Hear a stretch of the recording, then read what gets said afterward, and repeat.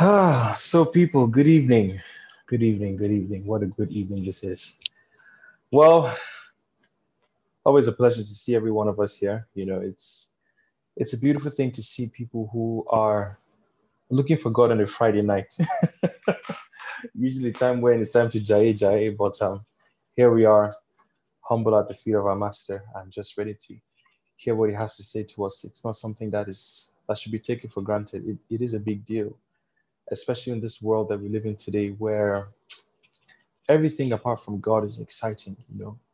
And I do pray in the name of Jesus Christ that this zeal that we have, this passion, continues to burn even onto a mighty furnace in Jesus' name.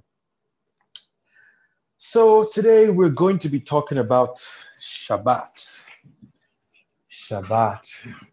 Actually, the direction for this conversation came in the course of the week. You know, for those of us who don't know, I decided to take this week off to rest and pray and recharge because yeah, I was feeling very burnt out. I was overspent. I was engaged in so many things with very little time to kick back and just get some energy. And I just kept on doing and doing and doing and doing. And I could literally feel all the vitality leave me. I could feel like, oh my God, I'm not even hearing from God. Like it was just, I saw a kind of cloud starting to descend. And I knew that this is the time for me to really sit back and just relax and sit in his presence and allow him to speak to me, refuel me, and give me fresh direction. And it was really refreshing. I spent a lot of time in prayer.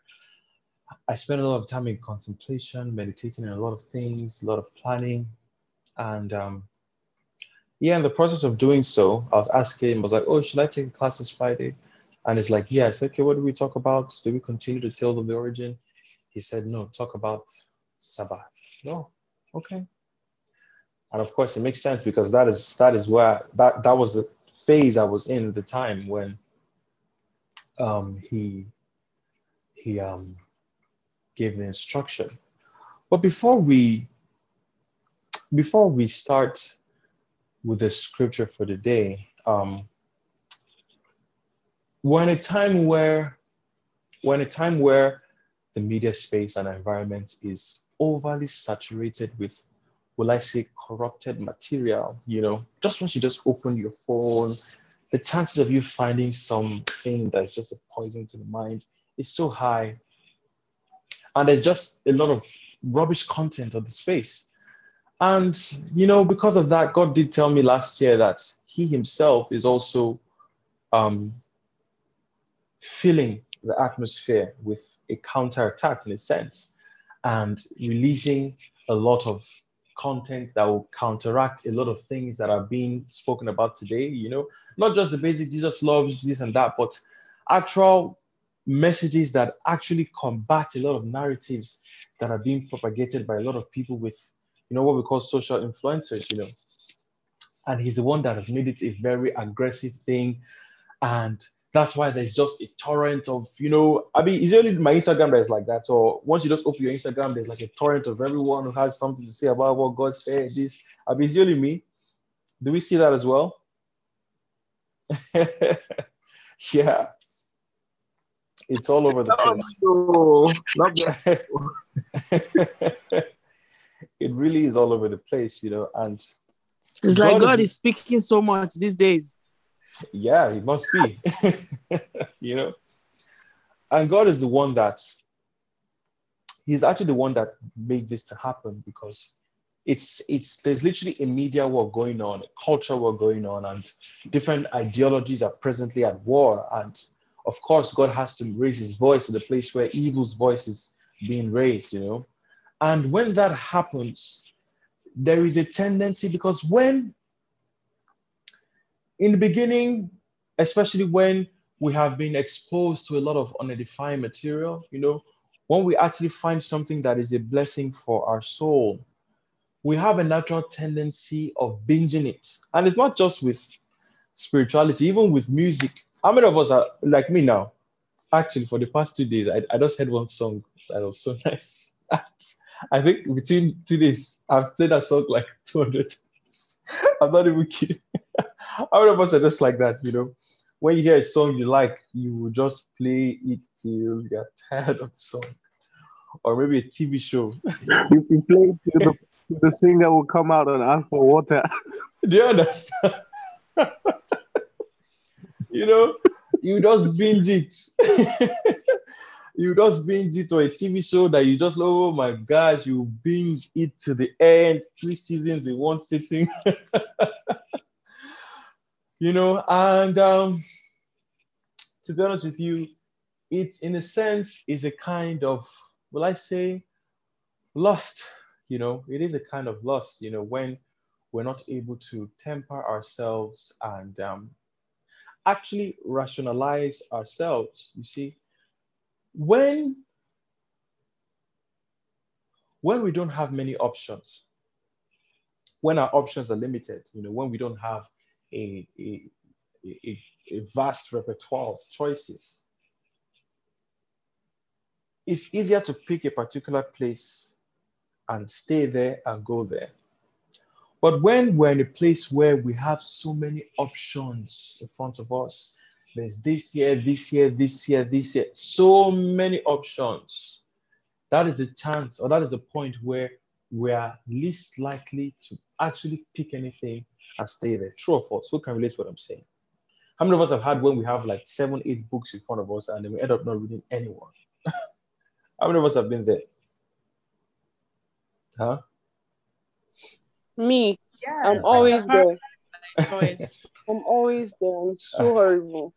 It really is, you know, because there's only so much the mind can take per time. You know, there's only so much we can assimilate. There's only so much we can handle per time. We're just one individual, you know, and there's only so much. And the truth is, there are a lot of things that lack teaches us that when we no longer have lack, we seem to forget very easily, you know, because like we always say, in wealth and in poverty, there is a lot to gain. In heaven and in hell, there is a lot to gain. There's always something to receive from either side of the fence. And when we're in a place of lack, when we're in a place of scarcity, condition forces us to hold on to one thing, isn't it? If we only have rice in the kitchen, we'll eat that rice every day. I'll be true of us. You know, if we only have one book available to us, we'll read only that book and stay there, isn't it? You know, because in lack, because we have very few options, we are forced to maximize any option we receive. True or false? Huh? True. You know, like if True, one, true. Very true. if one is only able to afford a nice pair of jeans or just one pair of shoes, you're going to wear it until the shoe is unwearable and you actually get to see the full power of that shoe or that clothing, you know. But when there's plenty, you know, you can have like 100 shoes or 20 or 30, we tend to not value each pair of shoe the way we would value them when there are many, you know. Because when there are very few options, because you don't have many things to take your attention, the one that is right in front of you, you focus intently at it. You know, you look at it so well. That's why when some of us, when we don't have money or something, that's when we're the most spiritual. We can hear God, we can pray, our fast is up there, this, you know. But the moment some kind of comfort starts, you know, we're able to go to this place today, go to that place tomorrow, all of a sudden, we no longer have that much time for God. We get so busy with different activities. And the same also applies with spiritual things, you know. Like I said, lack has a beautiful thing it teaches us because when you are restrained to one thing, that presents you an opportunity to learn how to look at one thing and be fixed on it. And if we're wise, that thing that lack showed us, if we carry it into wealth, it will benefit us so much. Because you see, a man who, not just a man, anyone who in little, there is no self-control, you don't know how to be dedicated to one particular person or one particular job or particular opinion. You're just always shifting left, right, here and there. When your world becomes much larger, that problem that was there in a small form will become 3 times, 4 times, 5 times as much when you have a whole lot more things to choose. And it becomes so much more difficult for you to remain grounded. And when a time that's just like that, there is so much going on. Everyone has the rema that you've never heard before. I'm speaking metaphorically. Everyone, I'm the one with the truth. Come this way, light is here. Oh my God, I have this. Everyone is here. In fact, on this day, just from the way you see some people talking on the internet, you will say this person must have been in the spirit for the past 50 years. The way they're all talking. And everything is pulling for attention. Come here, come there, come there, come there, come there, come there, come there, come there.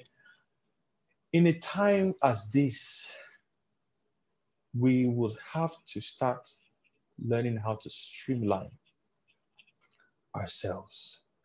Because when you take from here, here, here, here, here, here, here, here, you're just everywhere, everywhere, everywhere, everywhere. You find out that nothing concrete has been achieved. We have just gathered a whole bunch of intellectual data, info that can enable us to argue in this place or debate in that place. But when we actually look at how we're feeling, we don't really feel alive. Who can relate to what I'm saying? Who can relate? Me, definitely can. Yeah, exactly, Nicole. As we were talking, I was like, yeah, this is definitely in line with what God was saying to me coming to the meeting, And in a time such as this, when we are exposed to so many streams of information, there's a temptation to just want to grab them all. Like all this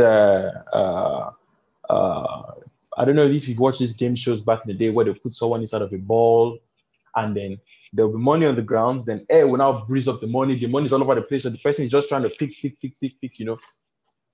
That's pretty much what's going on right now. And everyone is just, all over the place. And there is no focus. There is no continuity of attention. There is no one-pointedness. The mind needs a kind of consistency. It needs a kind of pattern that is continuously going in the same way. And when it doesn't get that, you find out that if you look into your mind will be like a city with 100 uncompleted buildings. That's what it looks like when we're in so many things at once. Our mind has 100 incomplete buildings. It's better to have only one tower in your city than to have 100 towers that are not complete. Who can agree with that? I agree. Yes, sir. I can. Yeah. And this is something to think about, because there's so much going on, there's so much information being consumed, and we just hop from one to the next. We just finished reading this, we don't even process it much, we just immediately find the next one. Because, for example, you open your Instagram, before you even finish reading one post, boom, there's another one that is coming that is probably just as hot. So I'm not even saying that no, one person is lying, the other person is saying the truth. I'm not even saying that. Let's even say that a great percentage of people are actually bringing out the truth. But how much are you able to gather all at once by yourself? How much are you able to? Because if you observe the lion in the wilderness, when it not wilderness, in the wild, when he's trying to catch an antelope or a wildebeest, there can be 100 antelopes running all over the place. But the lion just keeps his eyes on just that one that he needs. And the moment he starts to chase it, it doesn't matter if one just breezes in front, it doesn't matter. That one that he has his eyes fixed on is the one he's exactly going to go towards. And he will not rest until he gets that one his eyes have been fixed upon. Because he has learned how to just be focused. In a place where there's so much noise. And I don't mean noise negatively, because there's a lot of people are saying a lot of great things, But you see, when you have too much light concentrated on a small place, what happens? I'm asking. Darkness. Burns. It burns. Darkness. It's true. It burns, darkness. It spoils. It just because too much of anything is bad. Just like salt. Salt is great. But if you put too much inside of your stew, the stew is gone. And right now, a lot of us right now are salty. Am I lying? If we're going to be honest. There's too much salt on our plate. And that's why a lot of us are actually exhausted. We're actually tired. Another Zoom meeting, another discussion, another prayer list, another thing to read. It's because we're taking too much. And it's a time where God wants us to begin to recline. Because there's a lot that has been taken in, but how much of that which has been taken in has been assimilated, has been meditated upon? How much of these things have we actually contemplated on? How much of these things have actually become material in our lives that we can say, well, yeah, the teaching of that week, it was practicalized in my house this morning through what I did. Does anyone understand what I'm saying? Huh? Yes. Because all these things that we're taking in ultimately has to transform into something tangible in our hearts. And it happens in that place of not only meditation, but also putting into practice each thing that we have heard. When we're going through 40 lectures a week, it's a lot. It's a lot. And it is time for us to begin to slow down. It is time for us to begin to slow down so that everything that we take, we're going to spend time to brood on it, to listen to things, to, and process and allow the work to actually happen in our hearts so that we're not always jumping from one to the next when we have not yet extracted everything we can from this one. Because if we keep going at this pace, by April, May, many people that are here right now will not be here. And our belly will be so full, our stomach will be so full that food that once looked so delicious to us will start to look disgusting. I'm sure we've experienced that before, Before, when you were hungry, how many of us have fasted and in the middle of the fast, you were telling yourself, I'm going to eat this. Your mind was imagining like 10 plates of food, but the moment you took 3 spoons of the food you wanted to eat, all the hunger left. How many of us have experienced that before after fasting? You imagine all the things, you imagine all the things you're going to eat, you picture it in your head, but the moment you just you can't eat anything because the body can only take to a certain amount. And the same thing with the mind. It can only take to a certain amount. After that amount, it needs to calm down and process what it has eaten. Literally, your stomach, exactly, blessings, spiritual indigestion. Your stomach is like a storage house. It's like a reservoir that your body stores energy in. When it needs it, it extracts the food in the belly and begins to break it down through your intestines and takes it through different organs and spreads it across your body. Your stomach is like a storage center. When it gets to the point where it's full, you don't need to eat anymore. The body has to break down all that is there and turn it into different things in your body, turn it to new cells, new organs, and stuff like that, stuff like that, stuff like that. When there's too much food in the belly, it starts to turn to fat.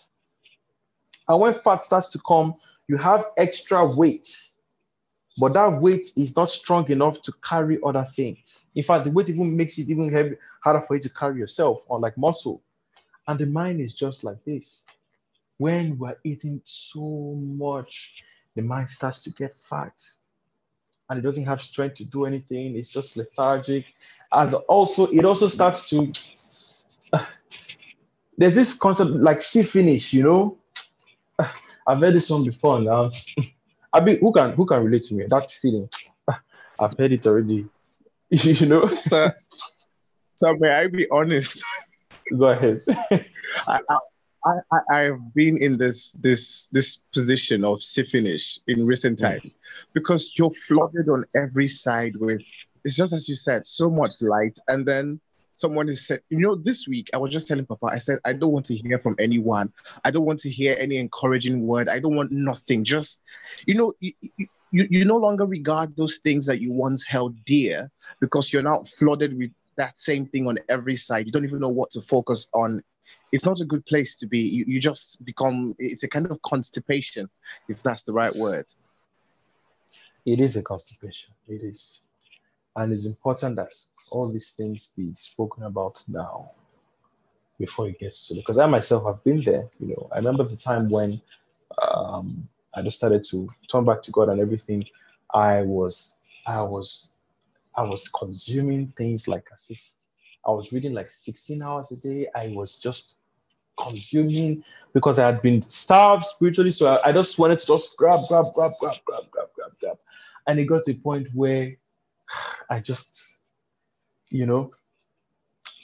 wasn't interested in anything. I just want to read. I just want to. And that's what happens when the intellect is overwhelmed. It just gets exhausted, And it's part of the reason why God made us to do those particular prayers every day. God is a scammer.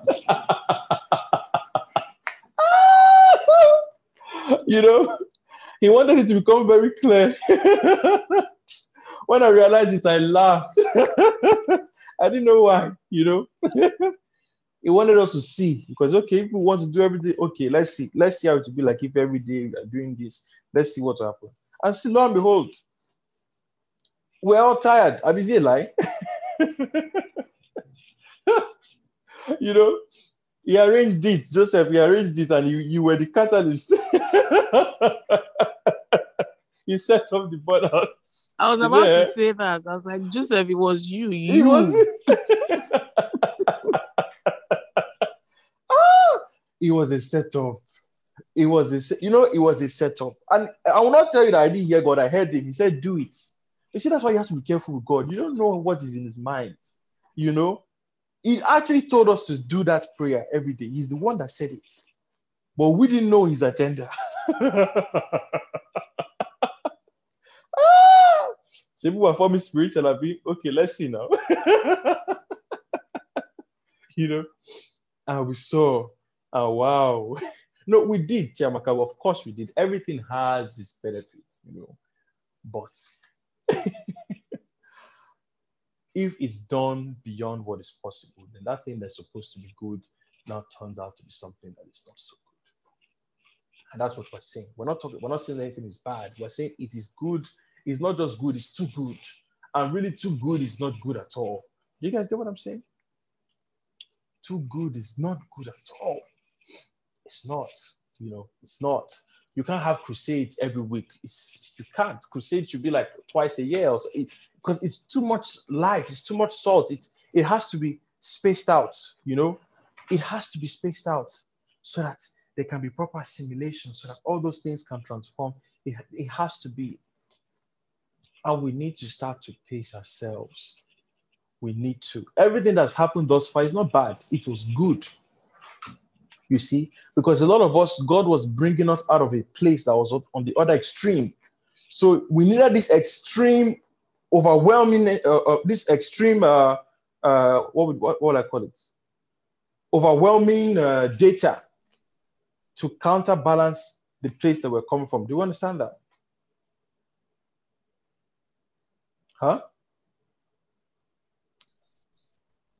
Yeah? Uh-huh. So, because we're coming from Yes, one sir. extreme, because we're coming from one extreme, God was using one extreme to counter another extreme.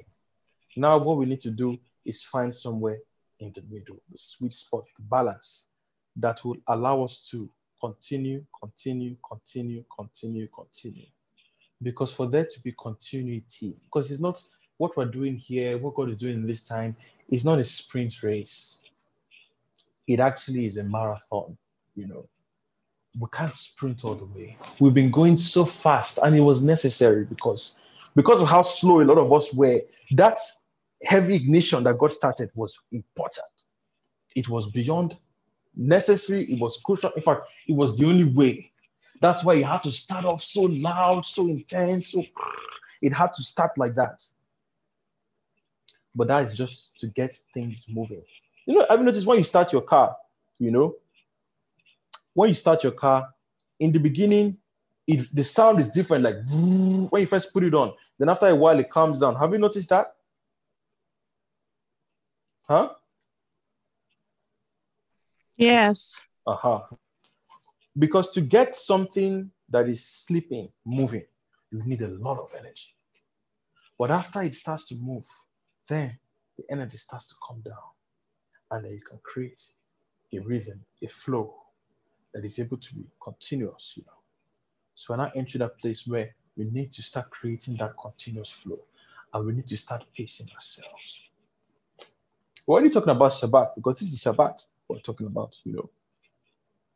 We've already started talking about it. Even though I've never opened the scripture, we've already started talking about it. Because like I say, the first scripture we have is the world around us. And that's why I use so many analogies, because if you understand something, you can understand it in the forest, you can understand it in the water, you can understand it in the book.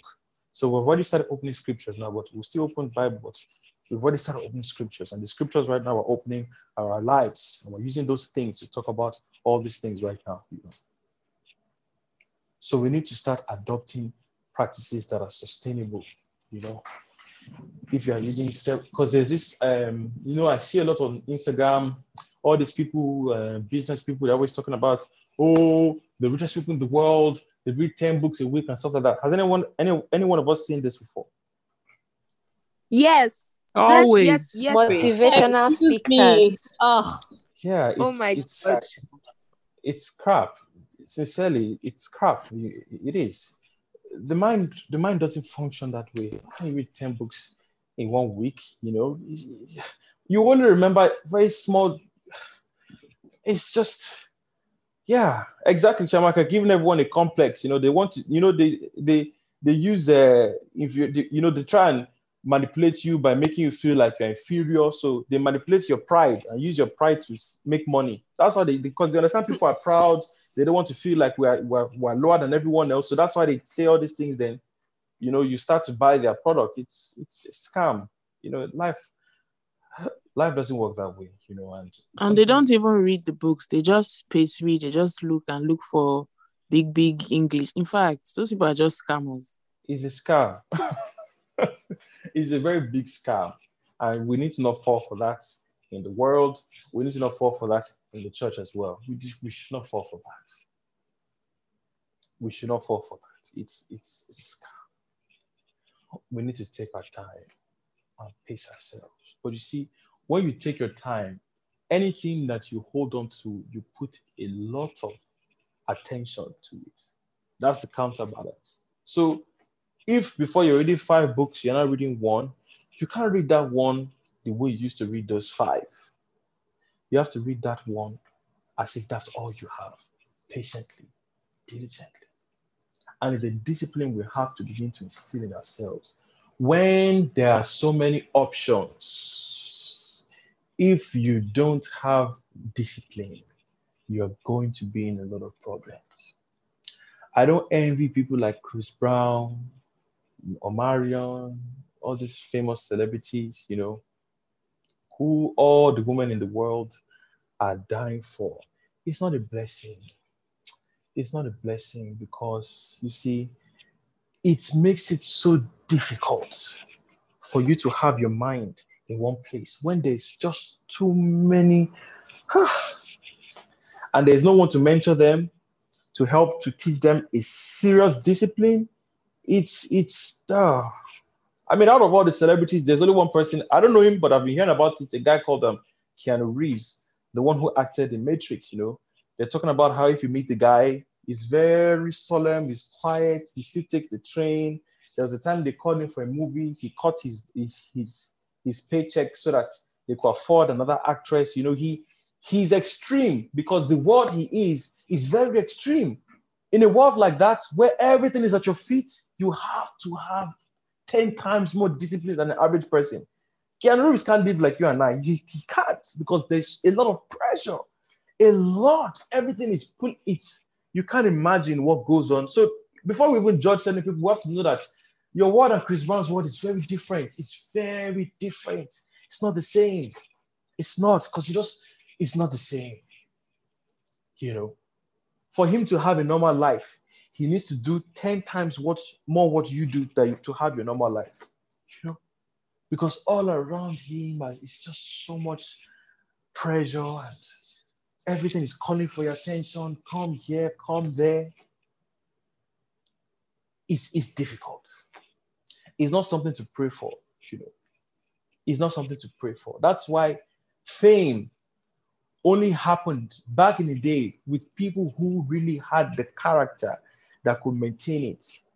Because once many people are putting attention towards you and you haven't developed certain characteristics, certain qualities, life becomes very difficult.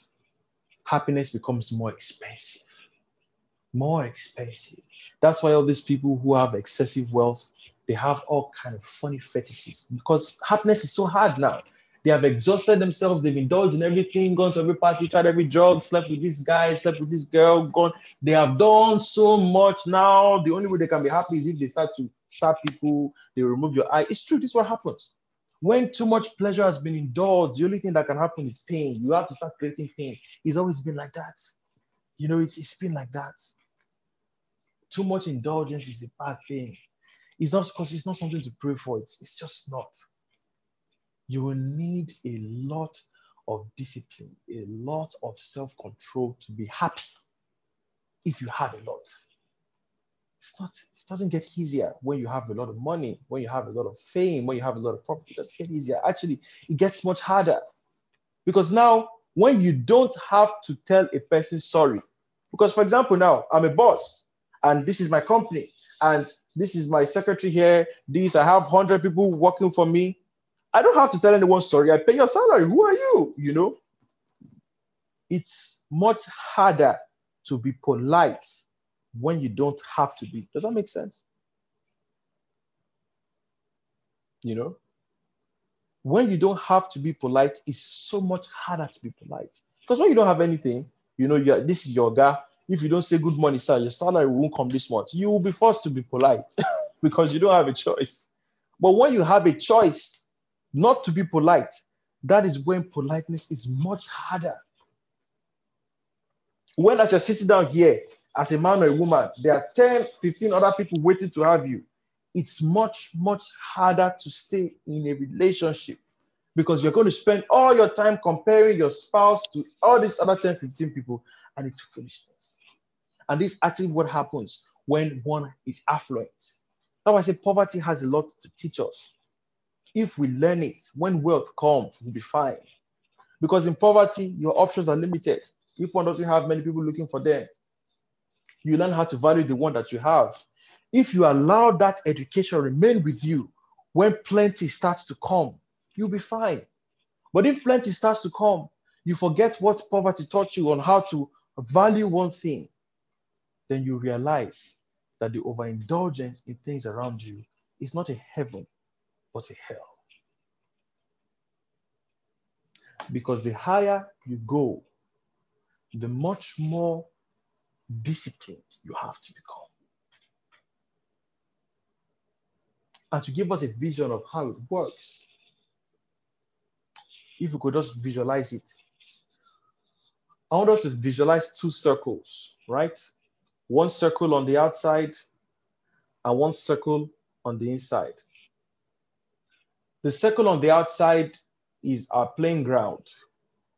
The circle on the inside is our discipline. If the playing ground expands, the circle on the inside must contract according to the proportion of how that external one is expanding. Does that make sense? Sorry, take that again, please.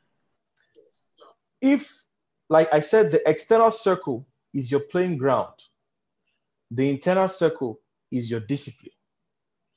If the playing ground gets bigger, your discipline has to become much more contracted. So as the external circle is getting bigger, the internal circle must start to get smaller. Picture it like this. When Jesus Christ came, it looked as if he was opening all the barriers, inviting everyone to come and partake into the quote-unquote Jewish tradition. You know, it looked as if this guy was making the playground so big. How can you desecrate our wisdom? But if you notice, as he was making the playground bigger, the restrictions he brought, were they not much more intense than Moses' own or not? I'm asking. They were. Much stricter. You know, Moses' own is that, oh, don't fornicate, don't do this. Jesus' own is that even in your mind, if you have done it, you have already fornicated. So it looked as if Jesus Christ was making the playground bigger, but actually the discipline was much more intense. And that's how it is with ascension.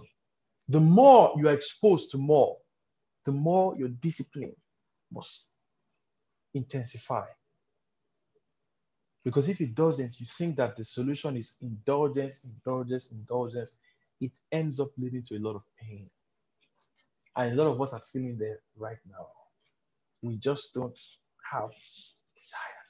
Of course, you look at this nice box of pizza, in your mind, you say, oh my God, I can eat 3.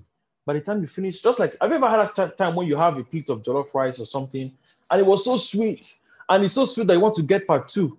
When you eat that part 2 is not as sweet as part 1. Has that ever happened before?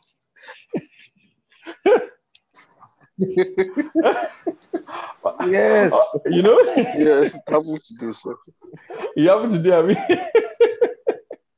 I learned that thing very quickly. Yeah, exactly. The moment you regret it, you say, this second jollof, oh, it has spoiled this joy I had. Oh, exactly. If it diminishing returns, man, it's never as sweet as that first one. Because that first one just keeps you at the place where you are okay. And the joy is just, that's why in France, if you see their meals, that's why you see their plates, it's not big food. It's just very, have you noticed all these French chefs and Italian, their plates are not so big. It's just enough to fill your stomach and for you to go home and sleep without rolling. Or like Americans that will put big, it kills the joy. You know, it kills the joy, it kills the passion, it kills the excitement, it kills the fire. And that's why there has to be that time of withdrawal and coming back. You know, we need to slow down. And we need to not be afraid of what we will miss out on when we slow down. Because something that we might seem to forget or not realize is that because we say, if I slow down, hey, I'm going to miss this. But have you realized that the one that is already in front of you, when you're trying to catch up with every pace that is going, you miss out on this one in front of you. And when you miss out on this one in front of you, you also miss out on that one that you're trying to chase because you're not able to pay attention on anyone completely. And then you just live life. That's when you truly miss out. When you try not to miss out on anything is when you miss out on everything. because in life, you are going to miss out on something. But here's the counterbalance.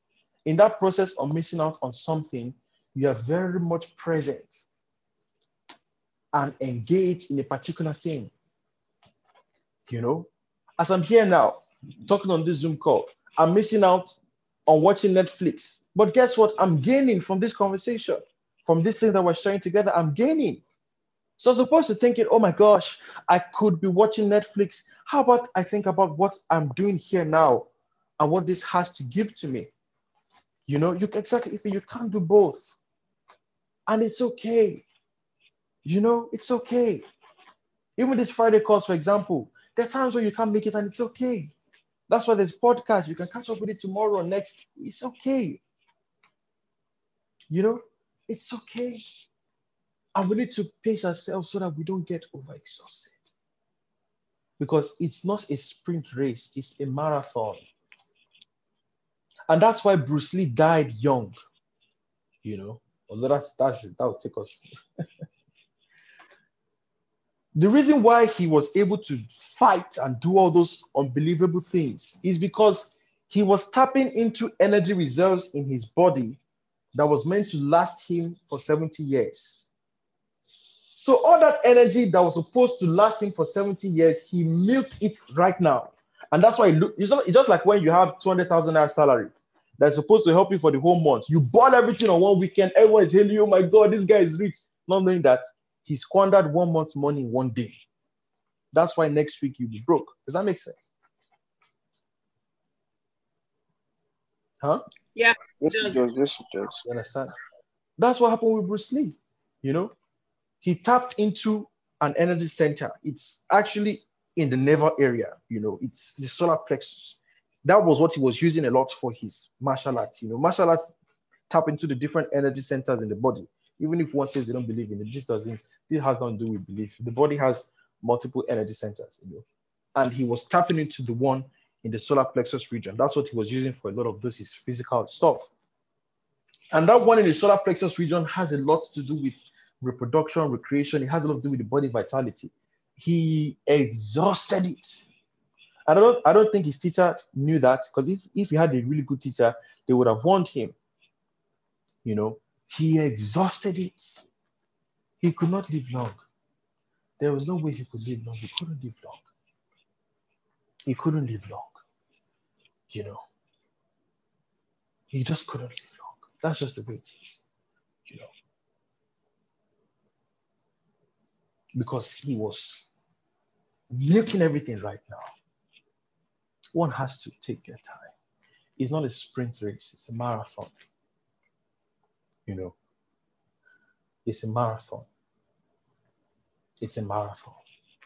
And with a marathon, as you're moving your pace, yes, Jeremy just ran past you, no problem. Make Jeremy the run now. Let's see if that run go reaching for the end. Make the run. This one to the run. Okay, make sure the run. No problem. I go do my own. You know, and you have to not be afraid. Let them be running. Let's see how long you can move at 20 kilometers per hour. Let's see how far. You know, you can't just. So it's a marathon. We have to not be afraid. So let's not, you know, feel over anxious. If you want to just killed me. I'm sorry. She said that's what happened at the first Lagos State Marathon. Many burned out by Ojota. Oh my gosh. That's just the truth.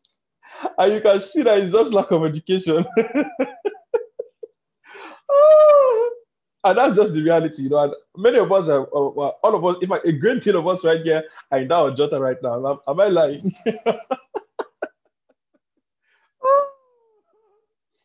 Oh my gosh, you know.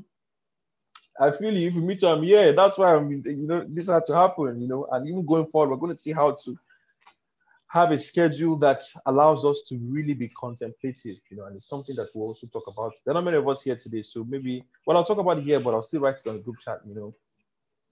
God actually said that we're going to be meeting bi-weekly from now on, you know. So instead of meeting every Friday, we're actually going to be meeting every other Friday. And that's how we'll be doing for the time being, you know. to get us to really pace ourselves, and slow down and really process a lot of things and really take our time to study out on the different things that we talk about, is very important. It's very important. It's very important. Because the busyness. Sorry, can you guys hear me?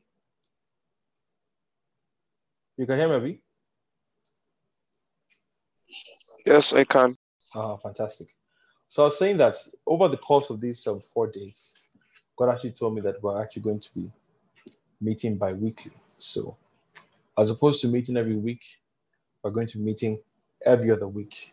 And it's enabled a lot of us to recharge, contemplate on different things that we were taught, and even some of us who are in different groups, for us to have time to, if we still want to be present, to be able to be present there, so that we're not just rammed on every side, so there's ample time to rest and really process a lot of things so that we're not too choked, too tied up with so many activities that we're so busy that we become too busy for God Himself. Do you understand that?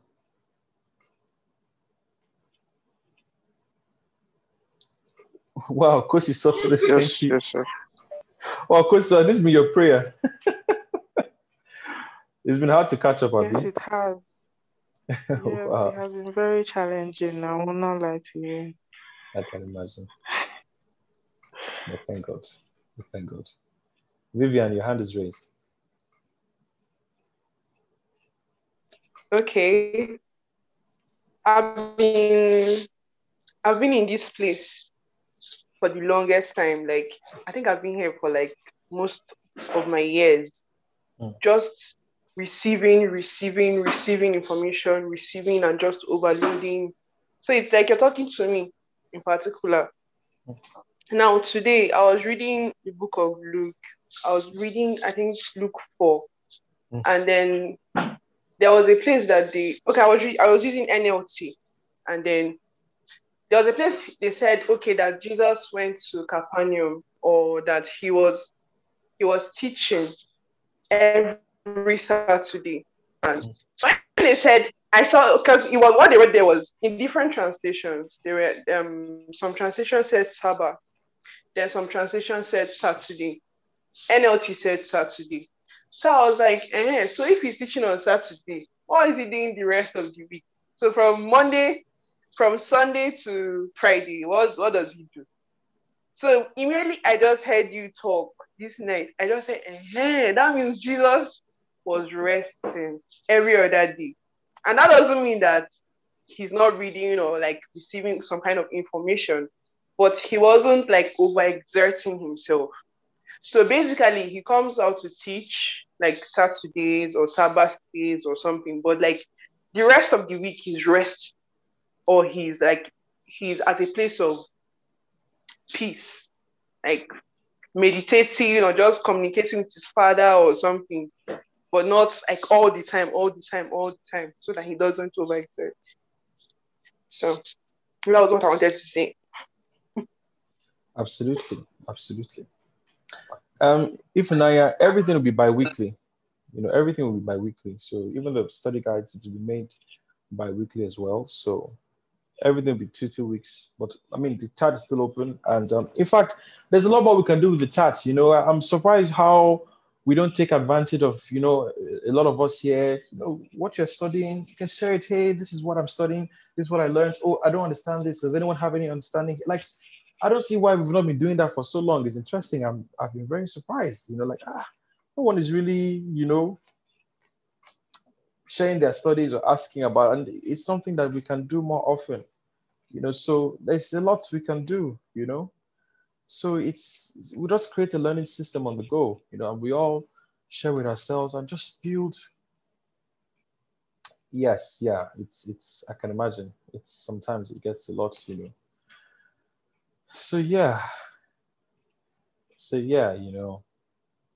it is hard. It really is hard, So yeah, when we actually take time out to, when we actually take time out to rest and process and assimilate things, it makes us much eager to work, you know. When we are, that's why food is most sweet when we're hungry. It's so delicious because, wow, there's an empty space for it, you know, because emptiness always attracts what is going to fill it, and fullness attracts what is going to empty it, you know. So it's just something that we have to be very deliberate about now. You know, we have to be deliberate about this so that we don't burn out, you know. Because when there's too much light, we start to become blind. And I'm like, you know, that's, you feel as if you've seen everything about God. This one again, I'm not interested, you know. You just push it aside, say, you know, you know, yeah, it just becomes too much of a constipation. In the beginning, it was good because we were very hungry. There was a big hunger, and that's why we all grab. And that's important, you know, in the beginning. But after a while, we now have to start to regulate things, you know, and begin to slow down and process accordingly, you know, so that things can last long. If not, because if we continue at this pace, let me tell you what will happen. By April, May, many people will be tired. I'm not too interested. We're not. It's not. It's just. It's. You know. So no more sprinting. It was good. We started as a sprint. That's great. Give glory to God for everything. For everything that brought. I'm not saying it was a bad thing. Don't get me wrong. It was a very fantastic thing. But to every season, its own clothing. In summertime, you wear your best. You wear your light clothes. In winter, you wear the jacket. When you wear the jacket in summertime, that's when the jacket will look like it's evil. When you wear the singlet or the vest in winter, that's when it will look like it's evil. Nothing in this world is really evil. Things are only displaced. Water is great, but if you pour it into your nose, we all know what is going to happen, you know. So we need to know the place for everything and how to pace ourselves. You know, when you said the time was low cut for low cut and break. When you did you cut your hair? Yeah, at some point I did. It's okay now, no problem. If you're stressed out, sometimes you need that breeze to just blow your head. Do you guys know I used to have very long hair before? But I'll never show you the picture, don't worry. Forget it. That picture will never see light of day. I'll just I'm ask not joking. Ejiro. I'll just ask Ejiro. AJ will never provide such for you because she can't provide such for you. That kind of battle, she doesn't want to start with me because I will deal with her.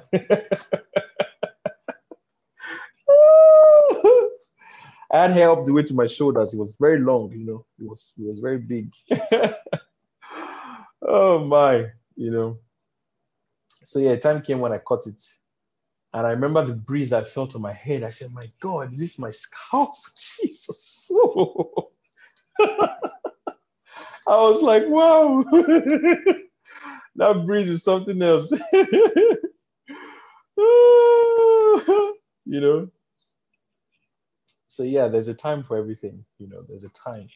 There's a time to run. There's a time to slow down. There's a time to assimilate. And I believe by that time where we need to all really slow down. Because I know some of us here were in like 3-4 groups.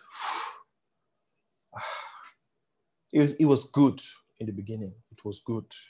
It was good. In the time when we entered those groups, we entered because we were looking for something. You know, we're looking for something. But now we're going to have to begin to special, just like school. Remember, in primary school, we had like 15 subjects, isn't it? The when you entered high school, it came down to like 12. When you entered university, it came down to like 4. True or false? You know? So in the beginning, there's always a lot. It's always overwhelming in the beginning. And that's how it's supposed to be. So much to get you moving. Because at primary school, you needed a lot of information to just ram you left, right, and center to get you. But as you started to grow, you know, Susu, it is well with you. God bless you. You know, now that we're getting much more specialized in certain things, we have to now start becoming more present here and less present there. We're not losing out. We're just taking what we need this time, you know, and it's important. So that they don't say that we don't read Bible in this group, let me just use one scripture. We can talk about it a bit, and then we can all go and sleep. Are we? Are we ready? Yes, sir. Uh-huh. So we're going to take today's reading from Genesis chapter 2, Genesis chapter 2, verse 2, actually. Genesis chapter 2, verse 2. This is actually the first place the word Sabbath was used in the entire Bible. Everyone is laughing. And I'll read it for you. And on the seventh day, God ended his work which he had done, and he rested, Sabbath, on the seventh day from all his work which he had done. I'm going to post it for us on the chat. Oh, thank you, Joseph. You posted already. So thank you guys for posting it for me in the chat.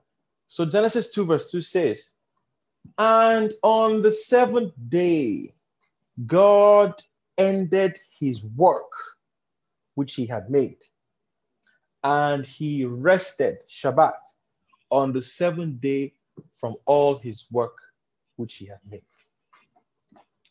Does anyone see any paradox in these two sentences? Does anyone see the paradox here? Can anyone see it? Or let's just open it. Okay, let's go.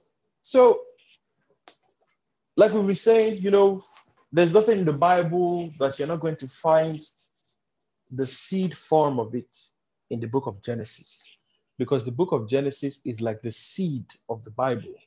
And like we always talk about, a seed is so small and almost insignificant, but inside of that seed is contained the entire data of the tree. So when you're looking at the seed, you're also looking at the tree in potential. Just like us.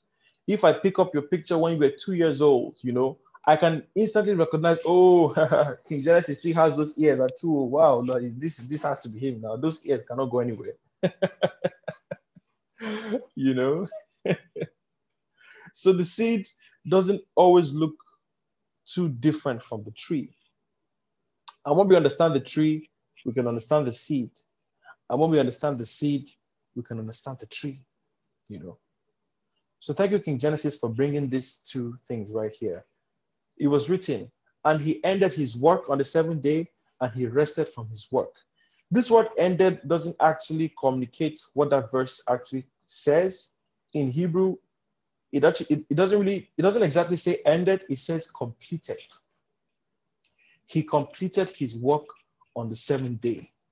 And on that same seventh day, he rested from his work. What does that tell us about that rest that God did? Who can give me any idea? Just feel free, don't be afraid. Say what comes to your heart. Who wants to give it a shot?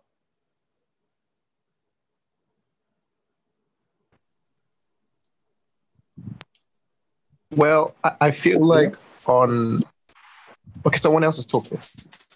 Okay. Well, okay. I Ashaka is Taiwo. Okay, so for me, I just wanted to say that he was resting from that particular work that he did, so that he can continue the next one. I said So because he completed that, so he had to rest because he had completed that. So that would allow him to start another one. So that's what came to my mind. Yes, you can say that. I mean, when you look at that scripture, you know, because normally they say on the seventh day he rested, right? But on that same seventh day, it was written that he completed his work. So even though they talk about 6 days of creation, we see that there was actually a creation as well on the seventh day that was within that rest that he was doing. Does that make sense?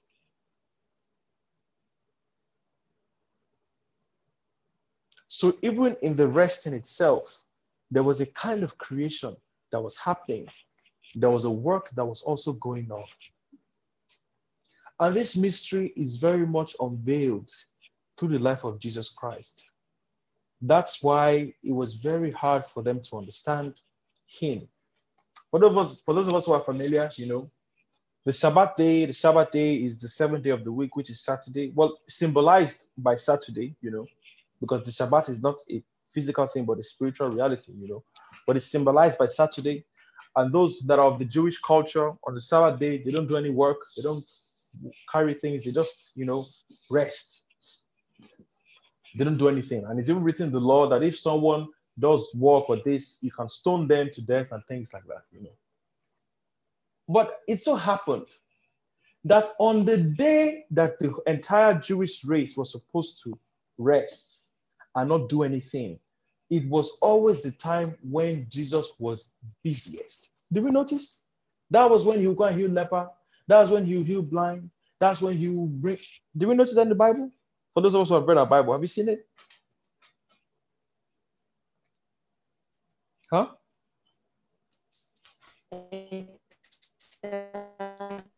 Broke up a bit. Your line wasn't clear. Yeah. Oh, my line wasn't clear. Oh, Your audio is what did you gone. hear? Yeah.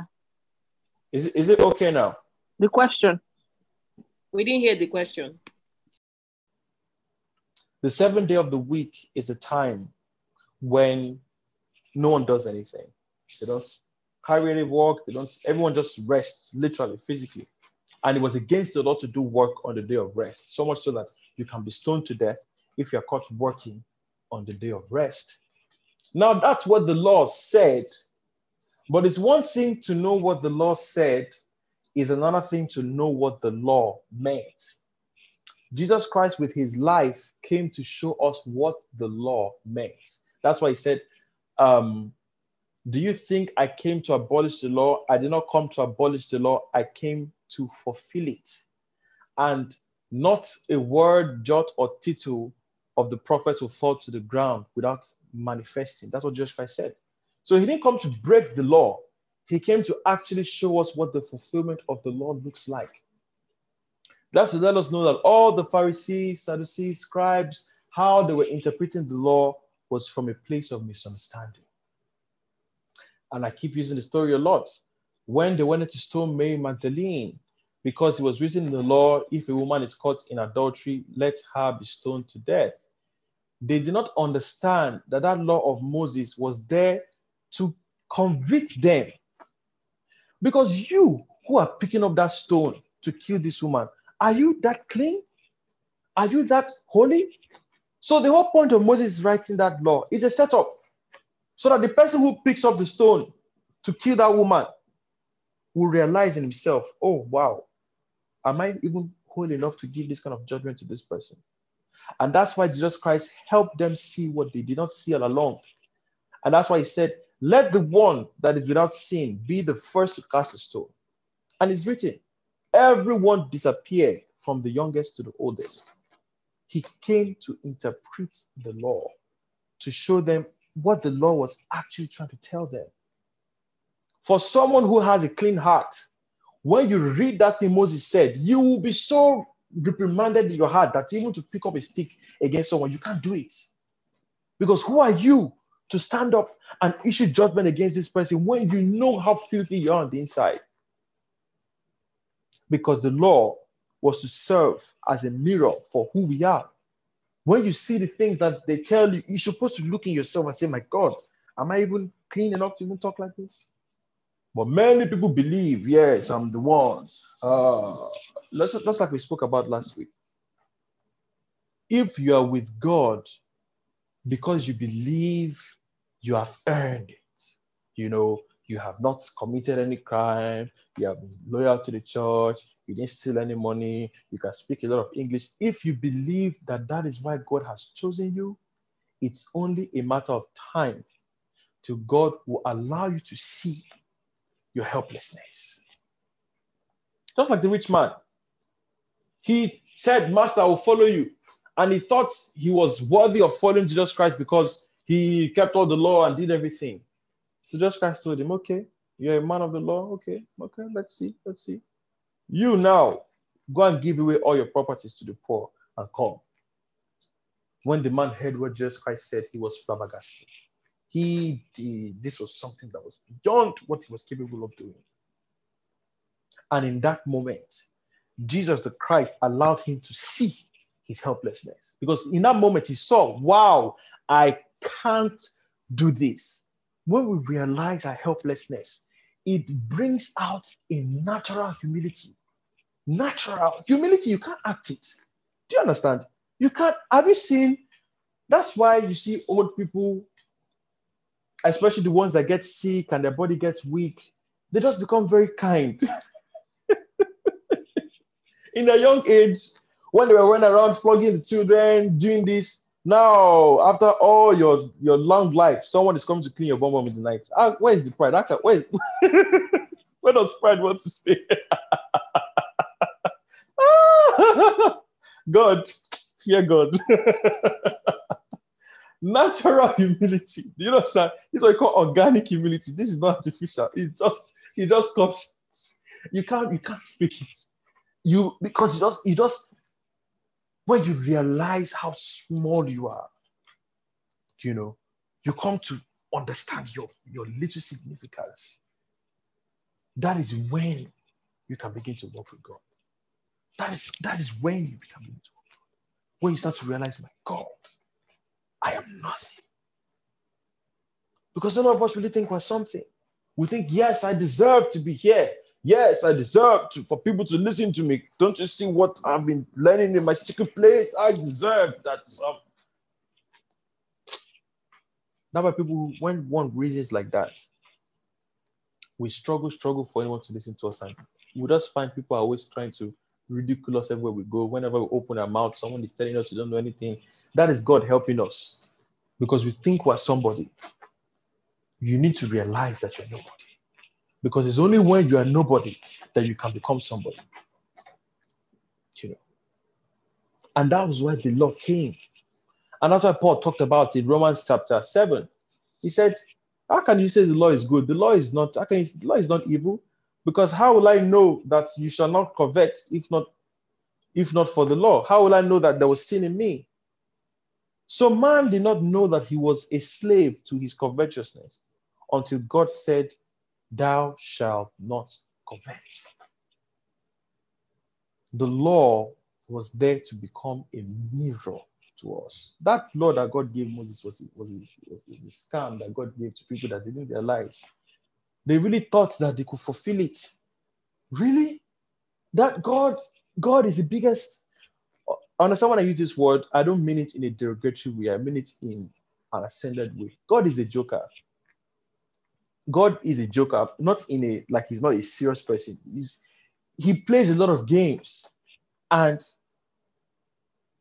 a lot of us don't know the game that he's playing. God cracks jokes a lot. That whole law of Moses, it was a big joke. When I say big joke, understand, I'm not saying it's nonsense. I'm not saying it's not significant.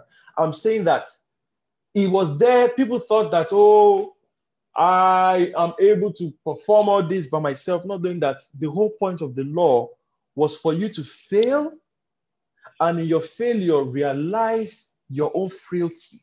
Does that make sense to us? Yes, it does. Oh, yes, it does. God set up a whole nation to fail because they thought they were so great. They thought they were such wonderful people. Abraham is my ancestor. Look at all the things, the miracles. They really believed they were such great people. Ah, really? All right, let's find out.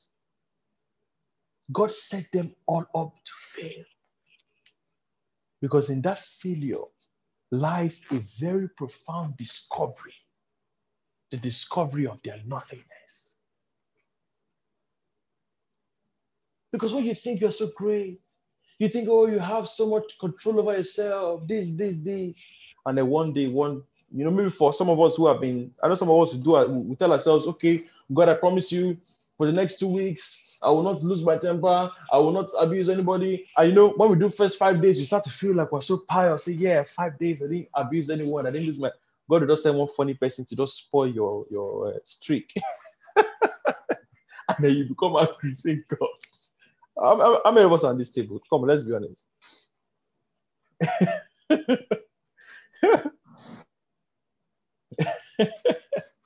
You know, yes, for me, you can say the law was like a shaitan to them because it was an opposition. It was just, it was just there to let you see yourself. Wow, we're going to touch so many tables, but there's no time for that anyway. Because the work of Satan, you know, is to, have you seen when someone is cleaning a house? Have you watching movies when maybe a maid has finished cleaning a house and then the madam will now come, she now use her finger to rub one particular place and then she look at it and see, you missed this spot. That's Satan. If I will put it in a nutshell, that's Satan. You know, he is there to accuse you until there is nothing left to be accused. And then we say, Father God, I've finished my work with this child. This one can go forward. That's Satan. Do you understand? Although we'll plan a course for him very well. You know, we'll really go deep into it. It's not today, but that's Satan's work. You know, he's there to accuse you on behalf of God. And when he sees that there is no longer any stain, he says, okay, this one is ready. That's it. Satan is the example that not even Jesus Christ of Galilee could escape. That's his work. That's his work. You know, when we met in December, the meeting that we had, I gave an analogy. I talked about a particular Rolex watch called the Deep Sea Diver, you know. And as for those of us who know, the deeper you go into a sea, the more pressure it has. So for you to have a watch that can go that deep, the watch has to be able to withstand great degrees of pressure. So that particular Deep Sea Diver Rolex watch, before they release it into the market, they put it inside of a kind of cylinder. And in that cylinder, there's a machine that makes the watch hit up and down like 100 times in 5 seconds. It keeps on hitting. If the watch breaks, it's a faulty product. If it's able to withstand that testing process, then they release it to the market and sell it, say, this is a good watch. That's Satan. He's there to shake you like that. Let's see, okay, we'll shake you until there's nothing else to be shaking. Then you can say, God, I've finished my work on this guy. Do you think Satan and God, they don't know each other? What are we talking about? Study the book of Job. You see Satan's work as well. How did Satan enter the garden? Did we ask ourselves that question? How did he enter into the garden? Where did he come from? You know, Joseph, I love what you just said. Before Jesus Christ was about to depart, he said to Peter, Simon, Simon, Satan has desired to have you, that he may sift you like wheat. But I have prayed for you that your faith will not fail. And when you return back to me, give strength to your brethren. Let us break down that statement. Satan has desired to have you. How did Jesus Christ know that Satan was looking for Peter? And how were they able to have that conversation? That's one. Two, that he may sift you like wheat. The sifting of wheat process is the separating of the useful from the useless. How come Satan is in charge of that work? Three, he said, I have prayed that your faith will not fail. What does Satan's work have to do with the testing of a person's faith? Four, when you have returned back to me, strengthen your brethren. Return back to me. So you mean Jesus Christ was going to send him to that Satan? Wow. And you mean that sending him was going to bring strength to Peter? Interesting. As in Spanish, we say, interesante. Sorry, I'm having too much fun.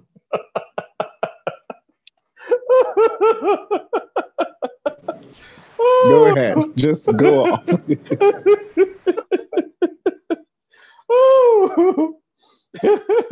I like Joseph. I like what you said. God answers Satan's prayer. It's true. He said Satan desired to have you. That's a prayer. A prayer is a request. So Satan said, God, I pray thee, grant your son Peter unto me. Let me deal with this boy. And Jesus said, yeah, you can have him.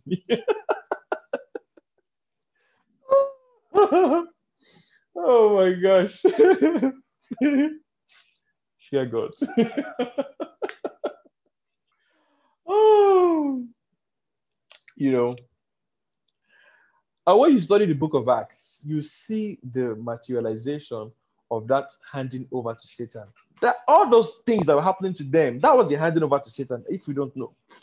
All the flogging, the throwing in prison, and if you check it, exactly what Jesus Christ said, I have prayed for you that your faith will not fail. And that's exactly what happened. Their faith didn't fail. They became even stronger in that process of sifting. It's there in the book of Acts. That what Jesus Christ said, you see the materialization of it in the book of Acts. And literally, it was a sifting process because from every cane that they were receiving, sense was entering their body. No sense was leaving. A real sifting process. Every whip that hits them like this, no sense is going, sense is entering. Sifting process. And it was Satan that God used to achieve this work. You know?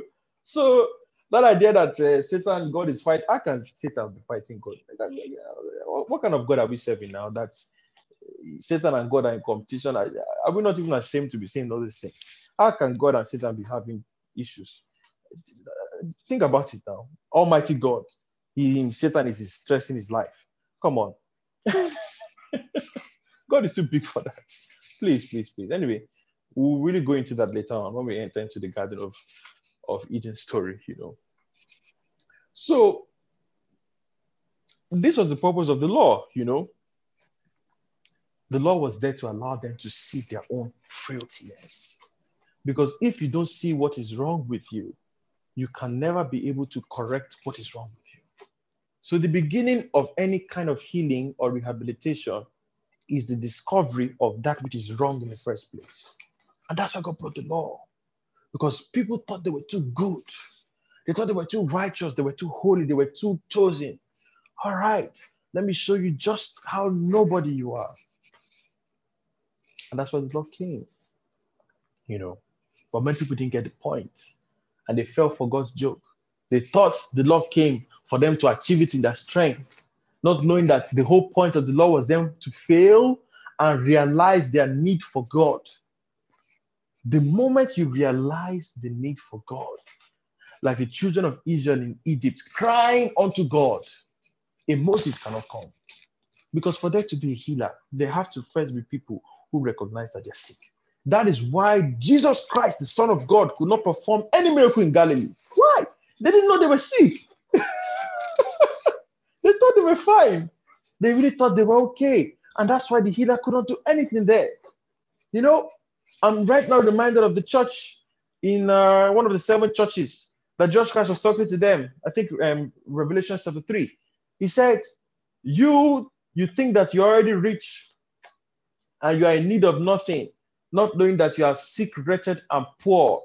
I counsel of thee to buy of me fine raiment and gold that has been tried in the fire, so that you can become rich.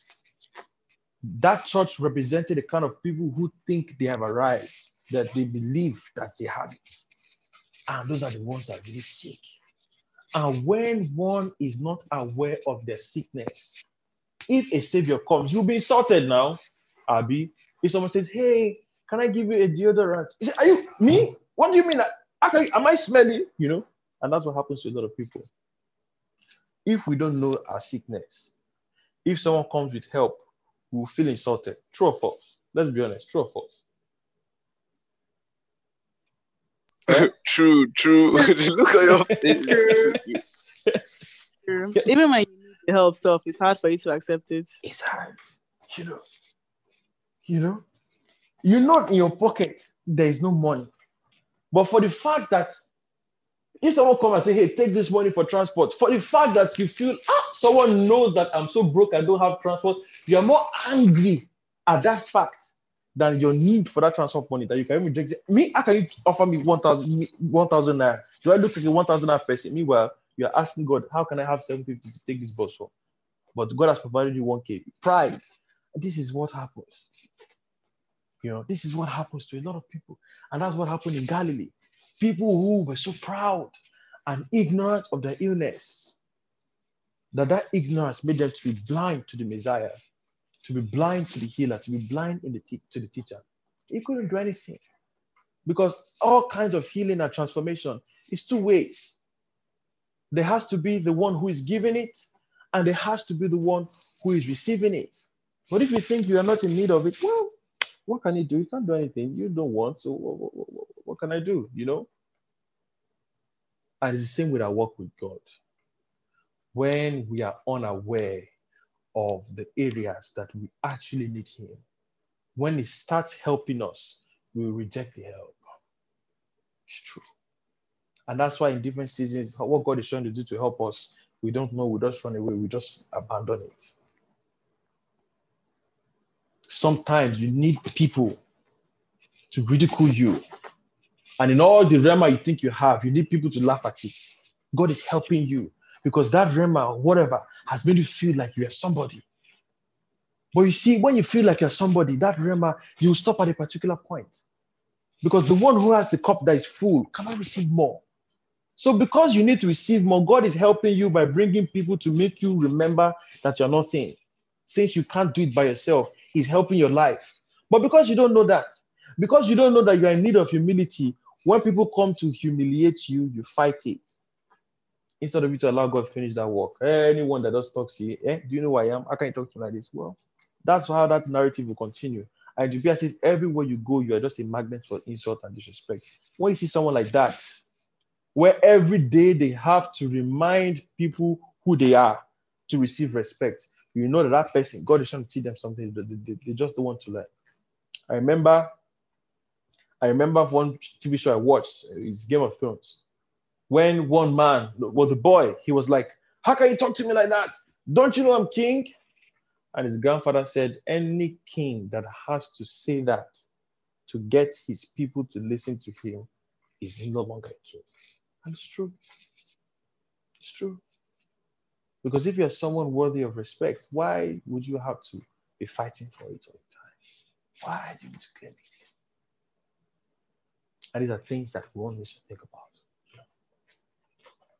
So God brought the law to help the people to see their own frailties and areas that they needed to work on. But they didn't understand it. You know? They didn't understand it. And like I said once, eye for eye, tooth for tooth. People think that Moses is telling you to go and pluck someone's eye, but that's not what he's saying. He's telling you, if you hurt your neighbor, you might as well hurt yourself, because whatever you do to others, you're also doing to yourself. So therefore, love your neighbor as yourself, because your neighbor is yourself. But people didn't understand that. They thought it meant if someone removes my eye, I should go and remove another person's eye. Blindness. And that's why they couldn't interpret the law. And that's why they thought the Shabbat was about sitting down every Saturday and not doing anything with their time. Meanwhile, in that Genesis chapter 2, verse 2, it showed that even in that day of rest was when God completed his work, was when he perfected his work. They say 6 days of creation, but creation was 7 days. On that 7th day, he was still creating. That rest itself was a kind of creation.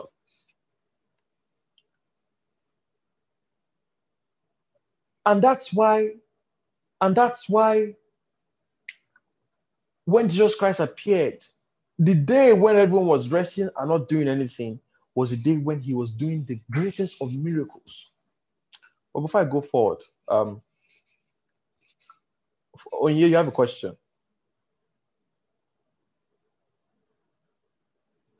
Yeah, it was about that part where you said, like a king who has to say that they're king, that's when kind of like they're not actually a king.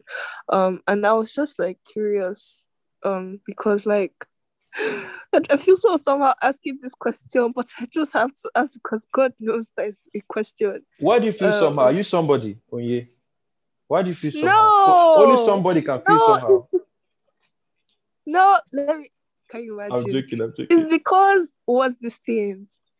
God. I know. But like, how do I explain it? Okay, so you know how like when God is about to start something now, or no, sorry, what do I mean by starting something? When he's about to like speak to the people of Israel or like Judah, and so God starts saying like, I am the Lord, I am the Lord, I am the Lord God of, like, obviously I know he's declaring his name, but like, isn't it a lot?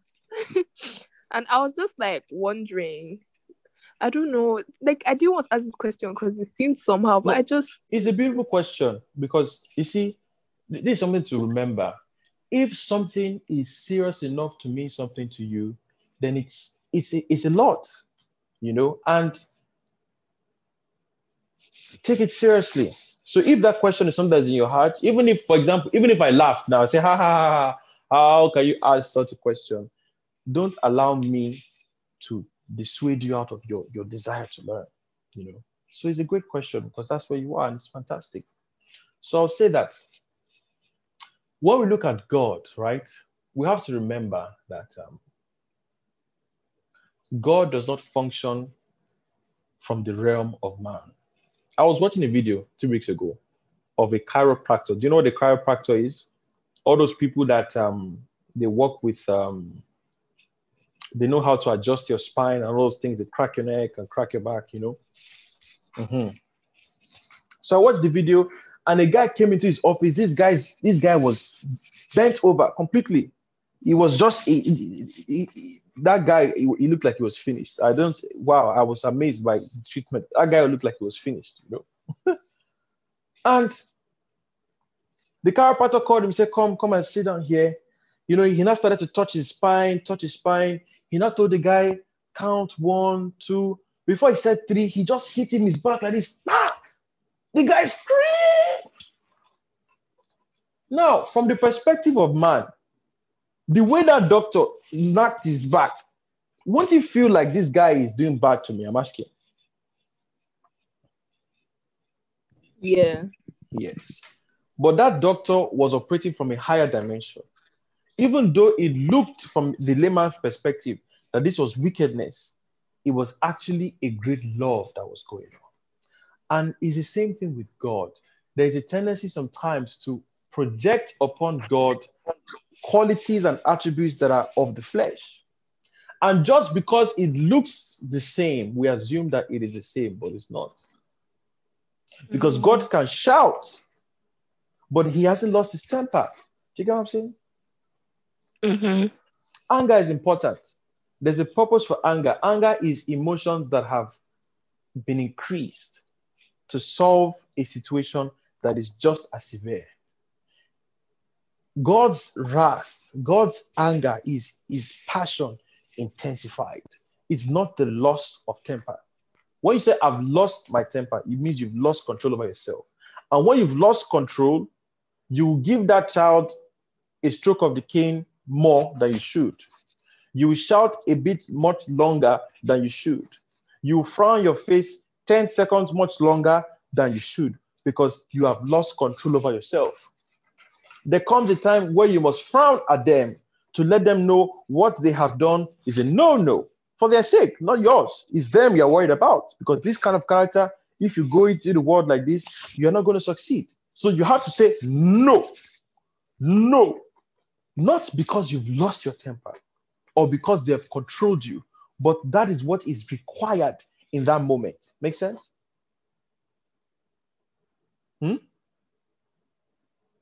Yeah. There are moments that require a shout. There are moments that don't require a shout. Wisdom allows you to know which moment is which. You begin to sin. When we say sin, the word sin is from the Hebrew word chata, which means to miss the mark. Literally, sin is doing something that is not necessary. It's not necessary. I've eaten this pounded yam and this 3 pieces of meat. I'm full. One more ball of pounded yam is not necessary. The moment I put it in my body, I've sinned. Against who? Myself. Because I've invited into my system something that my system doesn't have the capacity to handle. If I take water and I pour it in the place where oil should go into my car, I have sinned. I've missed the mark. I've put something in a place it shouldn't be. That's what sin is. In any part of the world, doing something that is not meant to be done in that way or in that time. And it can express itself in an infinite number of ways. So God looks at you and he knows in this time, this one needs a nice hug. He looks at you, this one needs a nice shout. Because I as a human being, my kindness has an intention of manipulating people. I can also have the tendency to assume that when God is nice to me, he's trying to manipulate me. That is me projecting my humanity on divinity. And in doing so, I become blind to what that divinity actually is. So your question was based on that. And is what we normally do, you know. We project our humanity on God. If God says this, because we're used to people talking to us this way, we assume just because God sounded like that, God is just like those people, and we assume God is like this. Does that make sense to you? Yeah. You know? Yeah. Yeah, it does. It does. So when God says, I am the Lord, I am the Lord, I am the Lord, I mean, there are many reasons, you know, it's not, one can say is to help them to, because sometimes when a person is very deaf, you have to shout a bit more. This is just me being, I'm not speaking like this is the explanation of it. I'm just giving a basic example. For example, you know, it could be that these people were so deaf, so he had to repeat himself multiple times for them to understand something that they should have in the first place. There's so many reasons why I cannot yet say now, you know, but it's definitely not how we as human beings would do, because God is not man, you know, and God is not narcissistic. Even if we've been taught for the most part of our lives that God is just looking for people who are going to kneel down and kiss his feet, it's man that needs things like this. God is the one that kneels down to kiss your own feet. He did it. Jesus Christ was a physical representation of God. He was kissing feet. So how then do we have the idea that God is up there waiting for people to kiss his feet? Are you guys getting my point? Do you understand? Yeah. You know? So he's the one that does the feet kissing, because he's only the one that is clean that can clean the one that is dirty. How can the dirty one, how could Peter have washed Jesus Christ's feet? Does a dirty boy come and clean a clean man? It doesn't make sense now. Abi, think about it. How could Peter have cleaned his feet? The clean one is this dirty boy that will come and back me. God forbid. That's the reality. Abi, he's not the one that has money that helps the one that doesn't have money. So how could Peter clean his feet? How can you clean God's feet? What do you have? Does anyone get my point? Yes, sir. Is the one that has. Yeah, absolutely. Makes a lot of sense. Is the one that has that gives. Do you understand? The one that doesn't have is the one that receives. That's why the servant can only be the one that has a lot. The one who doesn't have anything can't be a servant. How can you serve when you don't have anything? So of course the servant is king, because he's the one that has something to serve. You who are being served, that think because people are serving me, I have value, are obviously living in a delusion. Because without a doubt, Africa is richer than most parts of the world. That's why we're the ones feeding them. But because the world is warped, we who have a lot of mineral resources that are keeping the world running, they look at it like it's trash. Ignorance. The servant is really king. And that's why they will do everything in their power to keep us ignorant of this fact. Because the moment Africa comes together and recognizes its worth, the world is in trouble, of course. This is something that is undeniable. They're in trouble. That's why when they notice anyone who is too eclectic and too charismatic, pulling people together, they have to kill him, of course, because it's going to spoil their business.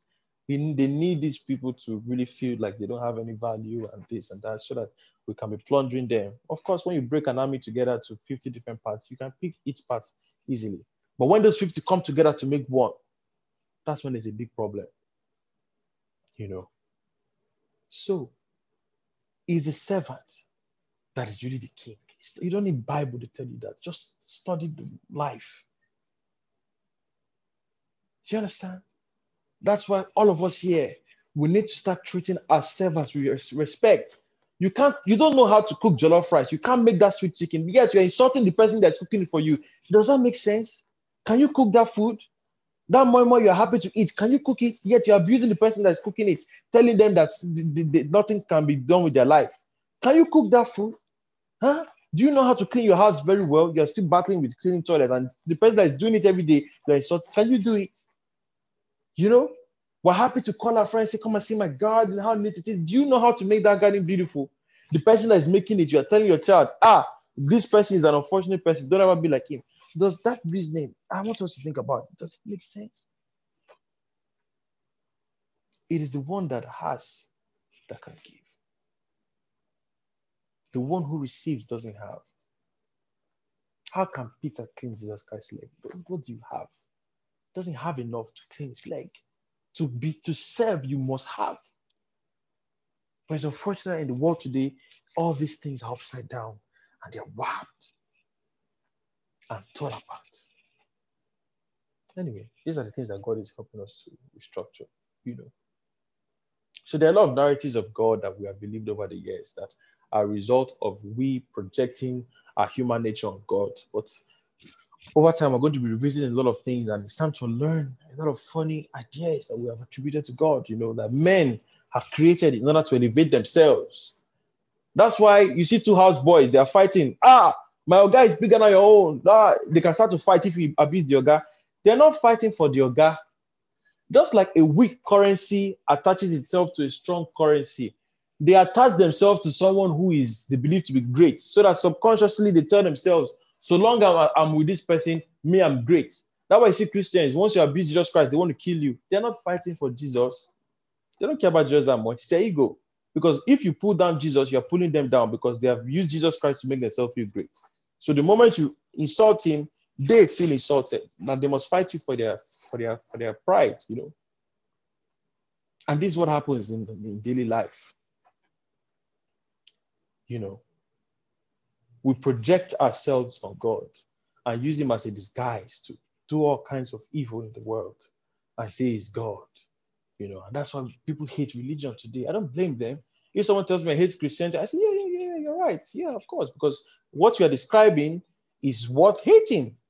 It's unfortunate you call it Christianity. You know, it's not really Christianity, but yeah, what you just described, I hate it too. And that is something to be damned. And that's just the reality, you know. A lot of things that have been projected on God that are not really. It's mad. Anyway, Toby, your hand is raised.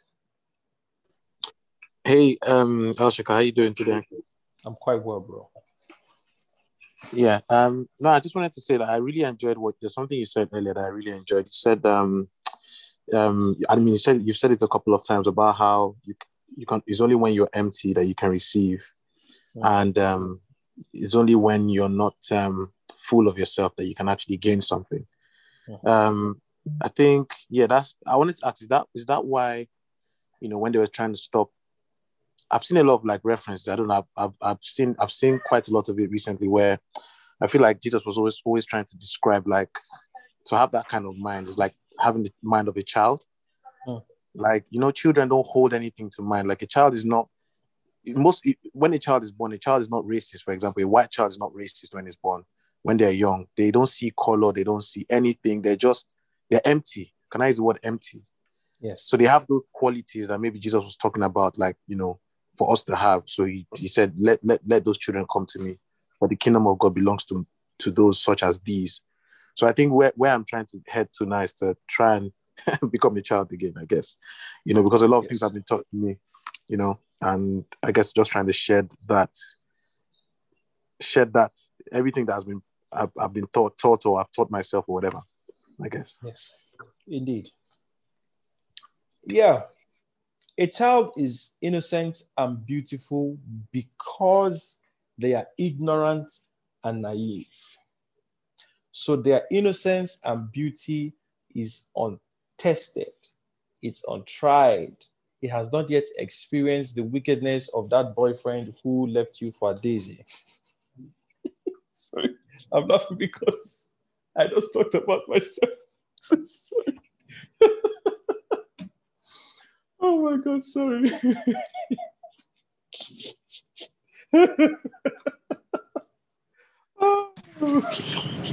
Sorry, I think I'm having too much fun this night. You know, their innocence is untested. You know, they're smiling not because they know you are a monster. They're smiling because they believe that you can't harm them. They're ignorant. So their laughter that this is ignorant of the world. So yes, a child is beautiful, a child is loving, but a child is clueless about life. And the other end is the old man. He's very aware. He knows the evil and darkness and wickedness of the world, but he has lost all his beauty. It just comes down to everything when we talk about the Trinity, the marriage. Life is beautiful where the opposites meet one another. The place where the beginning meets the end and the end meets the beginning is where creation happens. It's from that point we have the Bereshit, you know, where the old man meets the young boy and the young boy meets the old man. That is where there is a wholeness, there's a oneness, there's a shalom. And that's why Jesus Christ talked about becoming a child again, because you have to have first been a child. Do you understand? He said you have to be like a child after you've been a child before. Do you get my point? So he's not glorifying children for children's sake. He's glorifying an old person who has seen the darkness of the world and is still able to be beautiful. You know. So I'm kind to you, not because I'm ignorant of your wickedness. I am kind to you despite your wickedness. And that's why Jesus Christ was on the cross, looking at people who had complete malicious intent towards him. And he could still say, Father, forgive them, for they don't know. His kindness was not blind. His love wasn't blind. How can love be blind? Love must see very clearly. You must see it. You must, some of us that we scammed our parents growing up, you think they did not know that we are doing all this scam? They saw it. They just, this one, let's just leave that one. Them not deal with this. I mean, am I lying? Who can confess?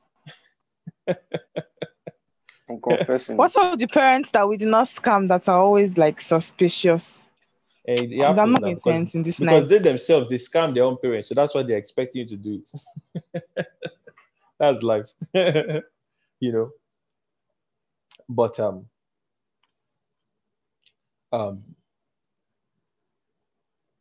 I just skipped. I lost my train of thought. Oh Lord, help me. But when we're talking about Jesus and how he forgave the people that did all those things to him, being like a child.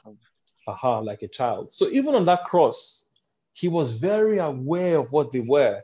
He was very aware of their cruelty, their bitterness, their wickedness, their evil. But he was so aware of their evil that he saw past it. He saw into their ignorance.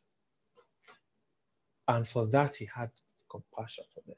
Because if these people really knew who I was, they can't do this. So definitely, for them to do this, they don't know who I am. Because I'm the peace they're all looking for. They think that killing me will bring them peace, but they don't know that they are taking peace away from themselves. These people are worthy of pity. I have to pity them because someone that can make this kind of mistake, they need to be pitied. They need pity. It takes a higher level of sight to be able to see things that way. It's not weakness, it's strength. It is profound strength that is very rare in the world today, you know. And Jesus had it. And this is what it means to become a child again. A child that is aware of the wickedness of the world, but has found a way to become pure once more. Happy that your face is still radiant. And it's not a radiance that is ignorant of people. It's a radiance that is conscious, that is on its guard. We bless the Lord. I hope I answered your question, Toby. Beautiful, beautiful, beautiful. Thank you very much. Like, you're welcome. Honestly, Anyway, I already told you all these things before. You're blessed, bro. God bless you, bro. God bless you. Coach, you saw your hand has been raised since.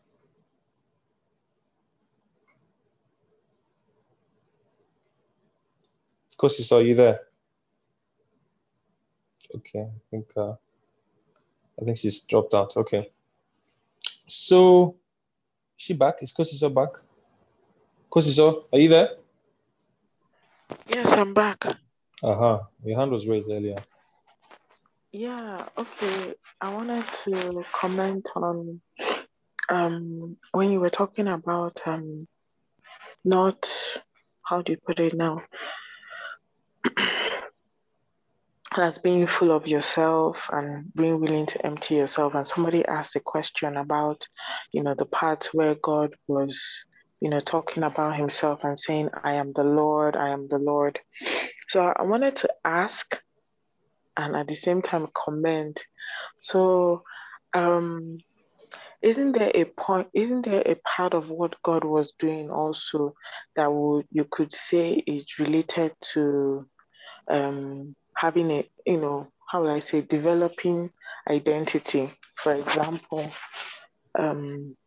God, I had this understanding that the Lord, God wants us to have a sense of identity in Him, have our sense of identity and have our identity in Him. And when God was introducing Himself to Moses, He was calling, he was kind of like hailing Himself, so to speak. And then when Jesus also came, He called Himself the light of the world. He called Himself, the living bread and the bread of life and all of those things.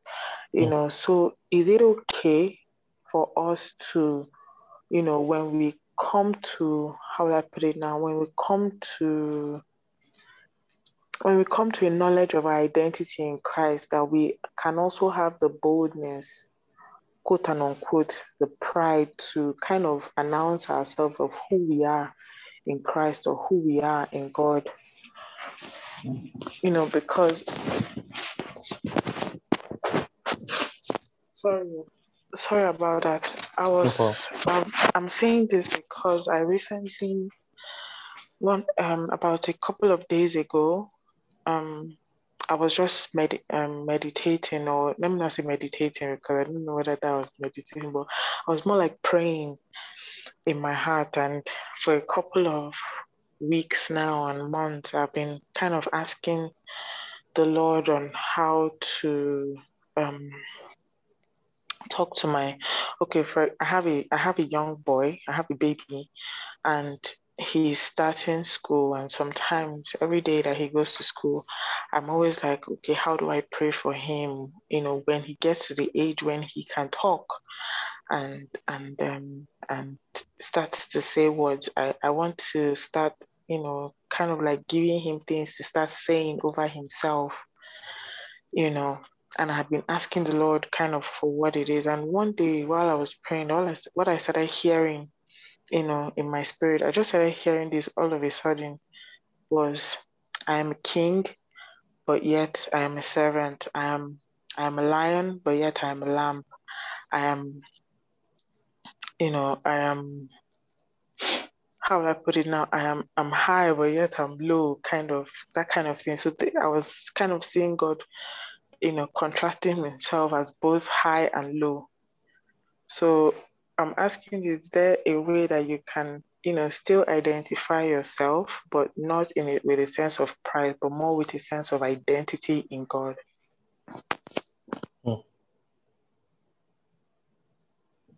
Hello? Yes, I'm here. Can you hear me? So if you could put that question in one sentence, what would it be? Is it possible to talk about yourself, but not with a sense of pride, but more with a sense of identity in Christ? Because are you a man or a woman?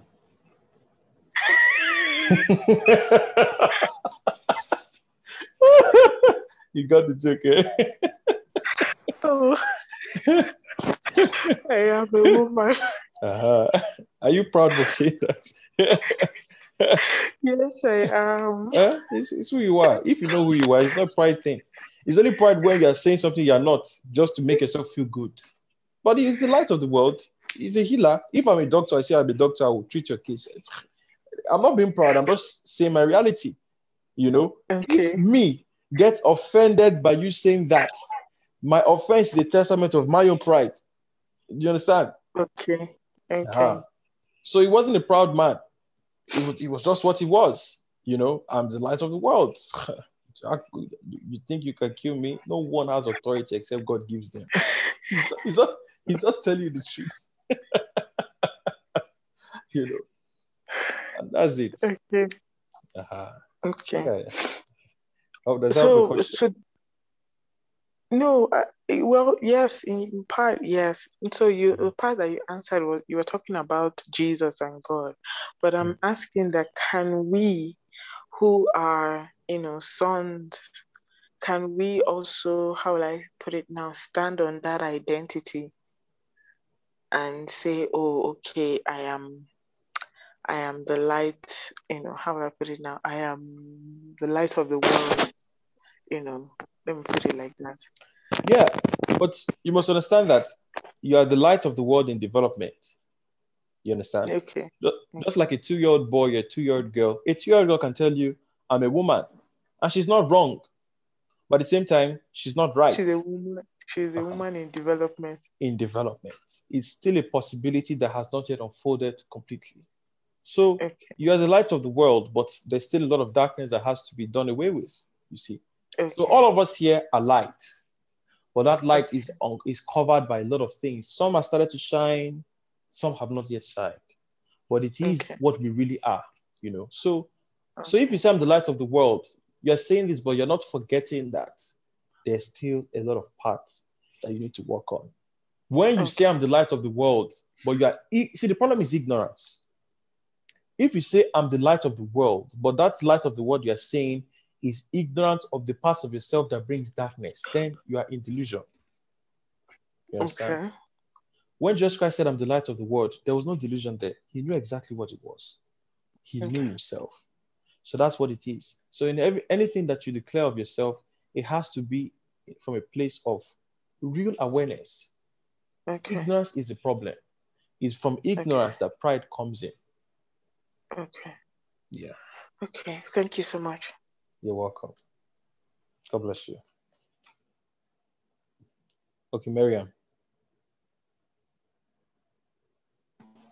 Hi. How are you? I'm surprised okay. It's the first time I'm hearing your voice today, but we give thanks. New things are happening. New things are going. How are you? Hey, I'm fine. I'm well. First, so you asked an amazing question, and Elle, you gave a wonderful answer. It was how fast you answered with a question for me. Like you just went, "Are you?" Oh my God, that was wonderful. And yeah, so as I was listening to Kosta, these lessons that the Lord had put me through like a couple years back started to come back, where my teachers there was something my teachers used to say back then that always used to resonate with me. They would say, when the bearers of the title that truly understand the weight of the title are careful how they use it.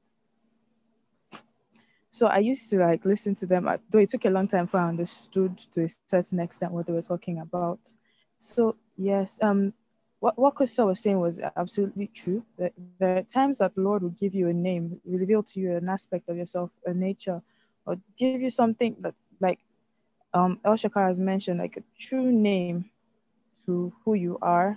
That is the closest definition of the essence of your being. But you must now know when to use it, why you use it, and what it is there for. Because there are times that the Lord is trying to reveal to you or build in you a capacity, an understanding of who you are and what you can do, what you carry. But let's say the Lord is speaking to you and telling you that you are the light. You're not sitting, and you don't then sit down and understand exactly what the light is, the extent of the light that you have become, and what light exactly you are and what capacity you are to shine.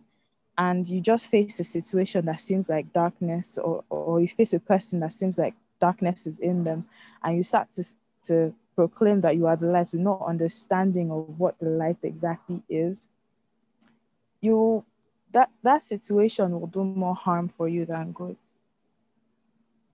El Shaka, please correct me if I'm saying anything off point. Yes, I mean you're pretty much saying the same thing in another way. Yes, one has to be. So, for example, if God tells you, "Oh, you're beautiful, you're light, you're this," that's true, but that is true does not negate the other parts of yourself that are also true. They don't contradict, and one has to keep both in mind. And you're saying that yes, you're a light, but there are times when there's a particular situation in front of you that the darkness that is there is greater than the light that has come out of you. So if you enter there, your light will go off. So yes, beyond just the knowledge of what the name is or what the nature is, or just like a base knowledge, the Lord just telling you must now go deeper and find understanding, so that when you stand in that name, you know what it is, you understand what it is. Your affirmation doesn't come from a place of pride. Like if I'm the CEO of a company and I walk into it one day, maybe I was on leave and they changed a couple employees, and maybe someone that doesn't know me and they make a mistake, obviously I'm going to be like, oh, I am your boss. But I'm not saying it because I want them to know, oh, Oga don't land. I'm saying it because I need them to understand that this is who I am and this is what our relationship must be. So understanding is something that by the grace of God, Lord has been teaching me to really search out. And I felt the need to mention that. Thank you. I'm gonna go now. Peace. Thank you, Miriam. God bless you. God bless you. Ify. Okay, so we'll have Ify, then I'll just round up at the other side. So yeah, Ify, go ahead, please. Thank you.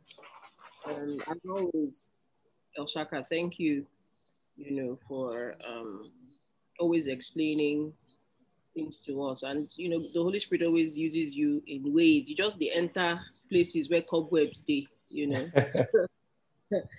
dragging, but it's necessary, because I find that quite interesting that we can literally thread what the focus of today's discussion was from last week, because I was hit so hard, on, there was just even a way you were expressing yourself, when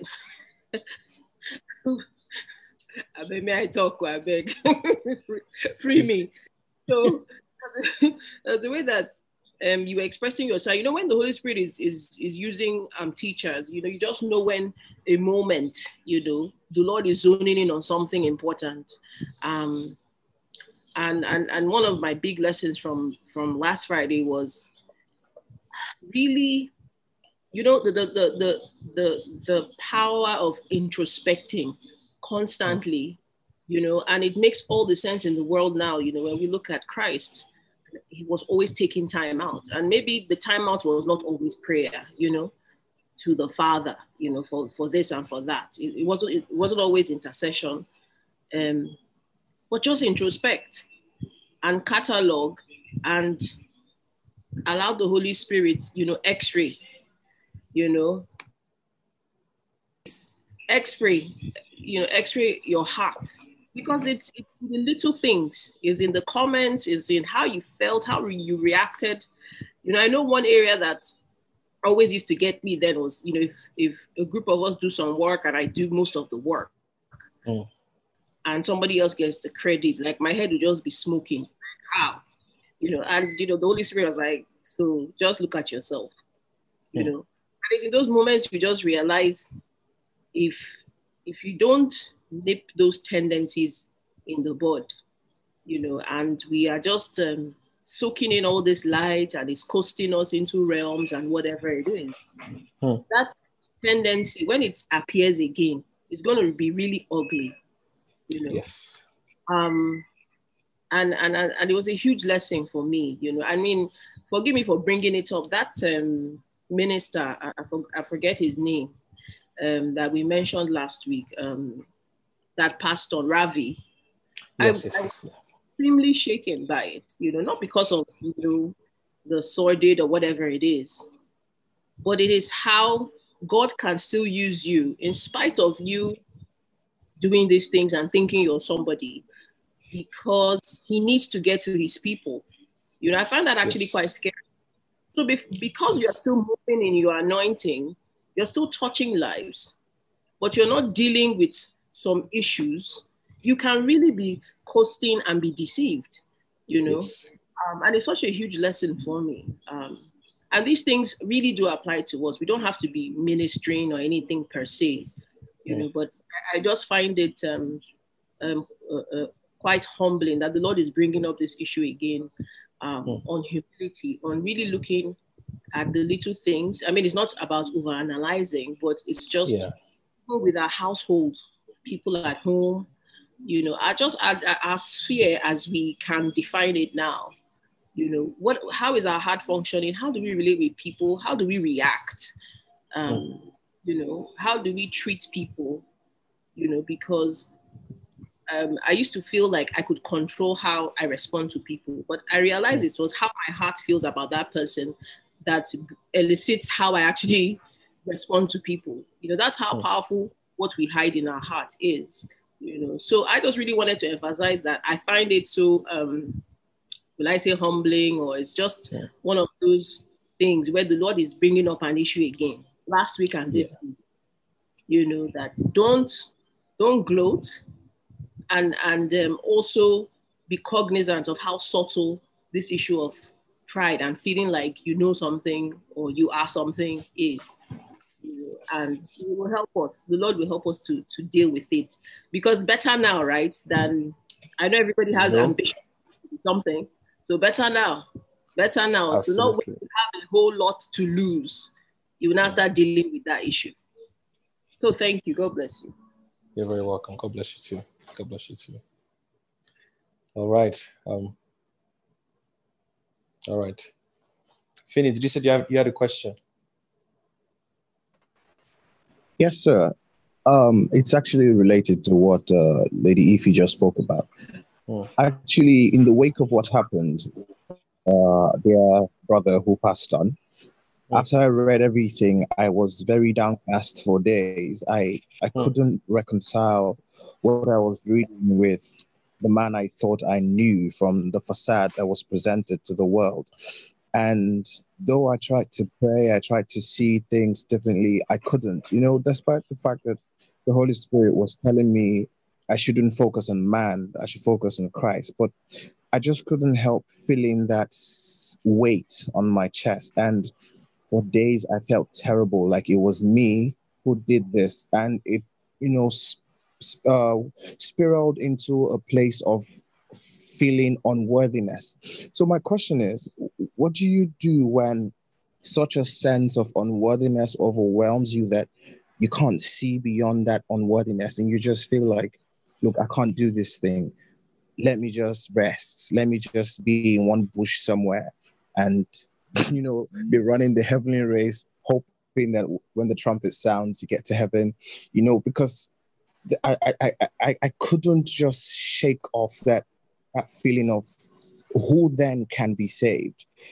I don't know, my thoughts are all messed up in my head right now, but that sense of unworthiness, how does one reconcile that with the grace of God? Especially when you look at yourself, you see who you can become if given a platform for wickedness, and it scares you. How do you handle that? I mean, I'll say that first of all, your feeling of unworthiness is because you have put someone on a pedestal that they should not have been in the first place.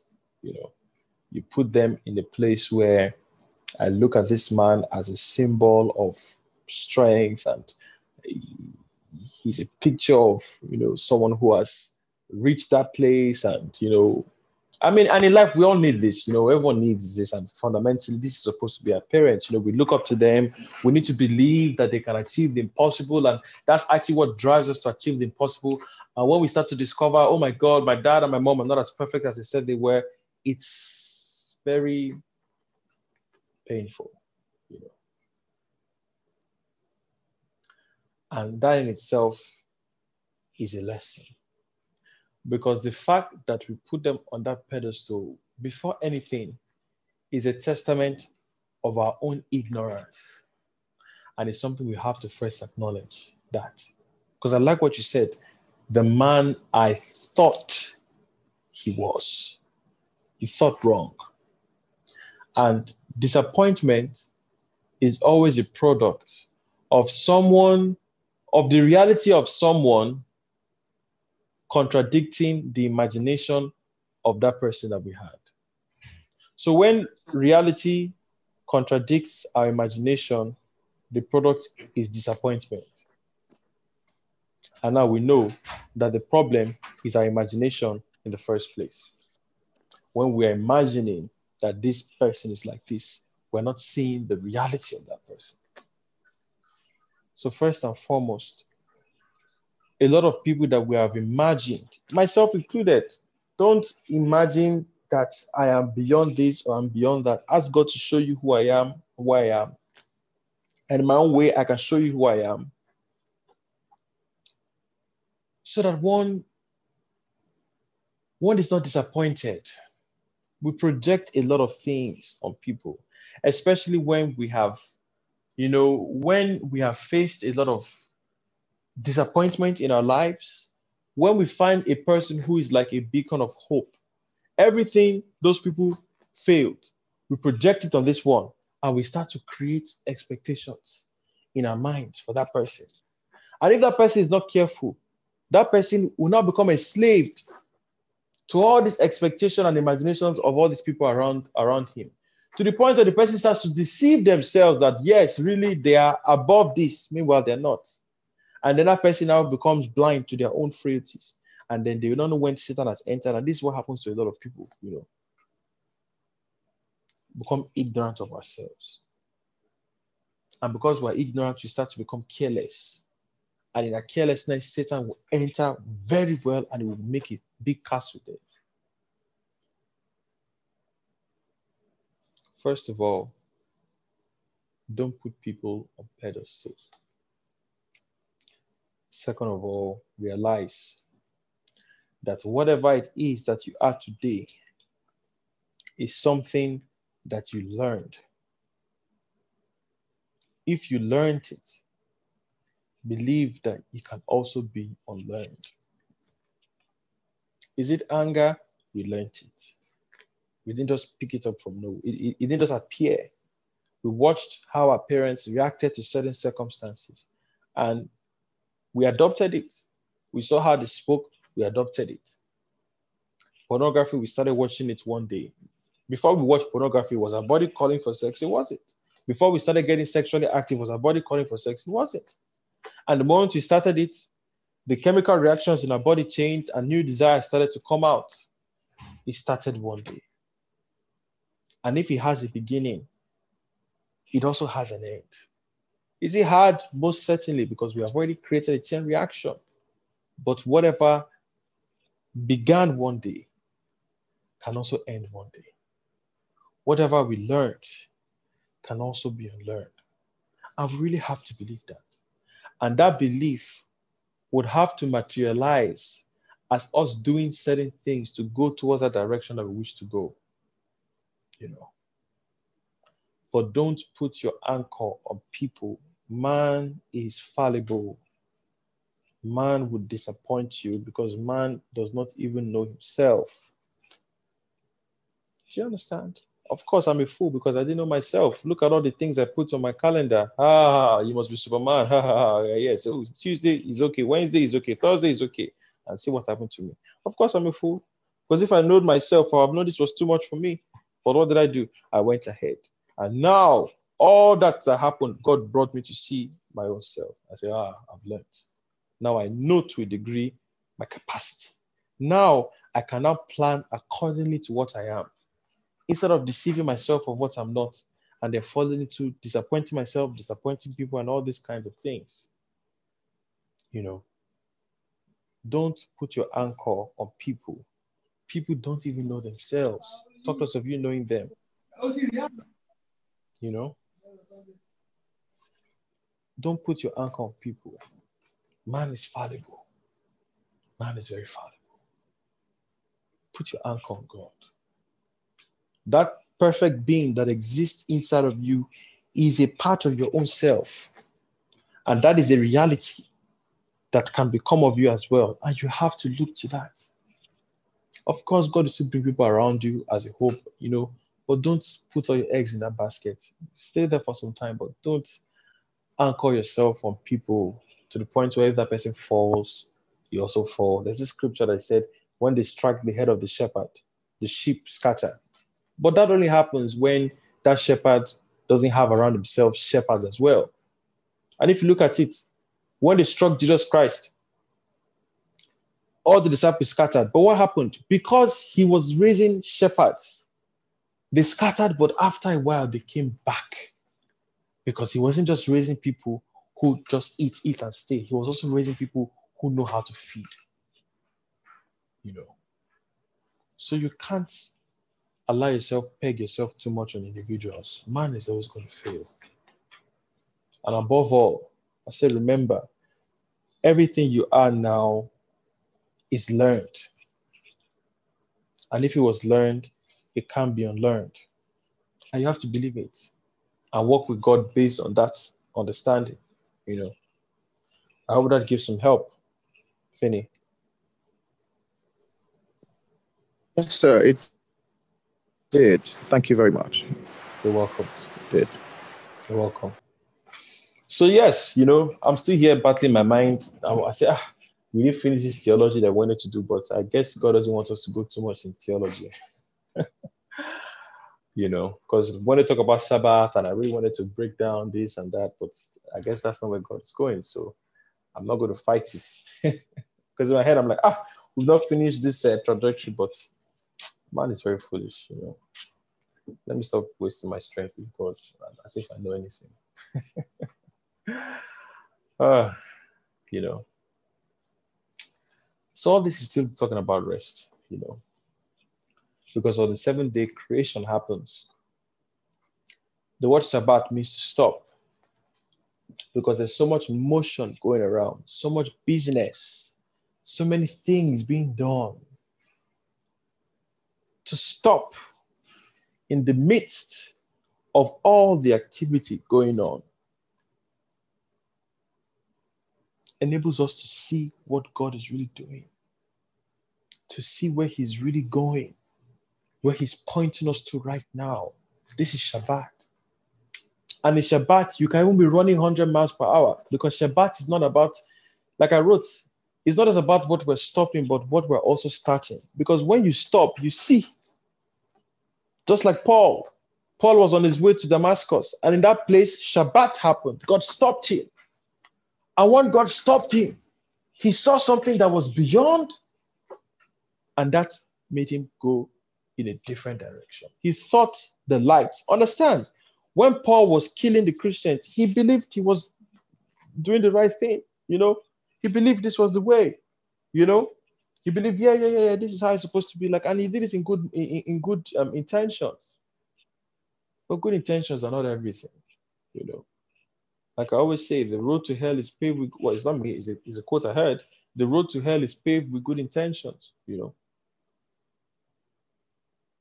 So when we talk about Shabbat, start slowing down.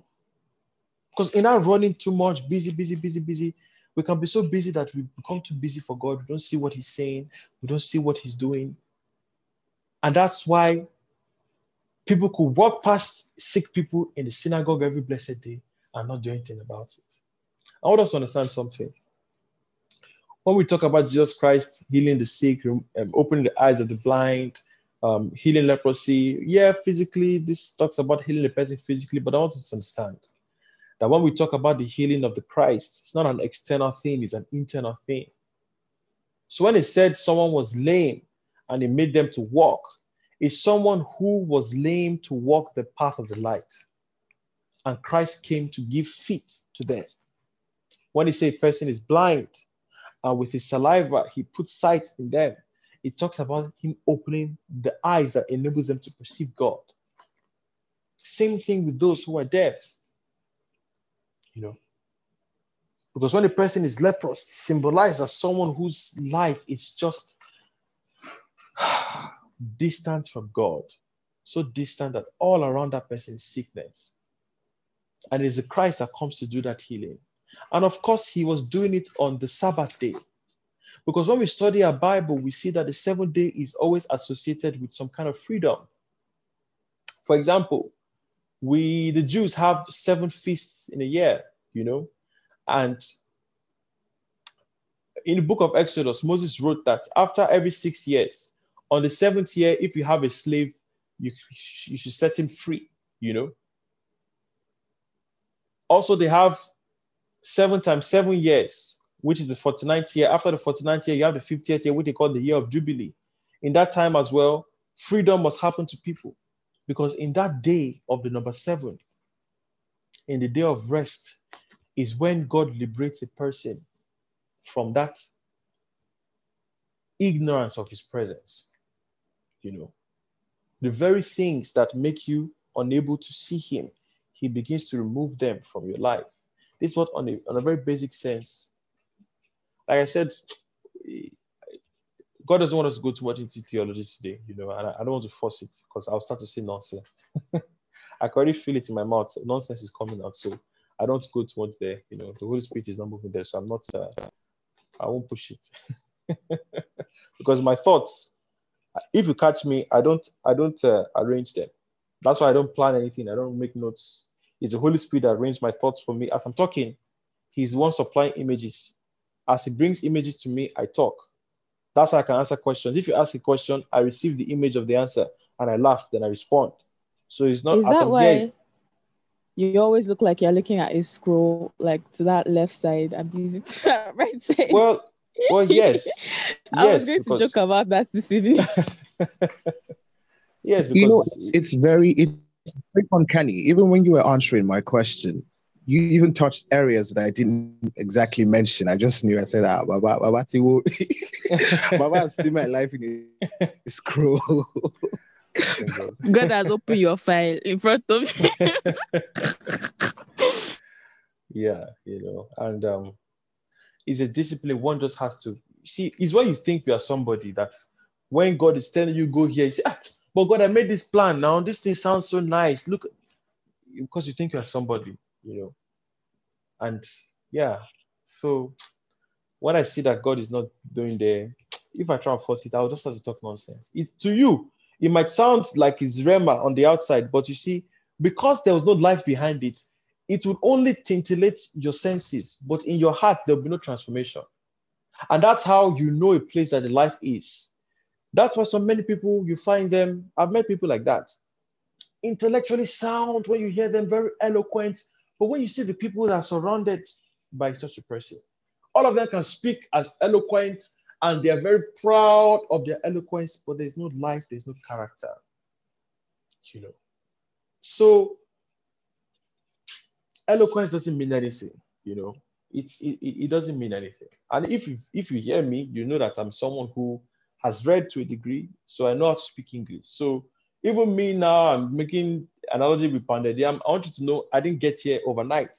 Once upon a time, I was too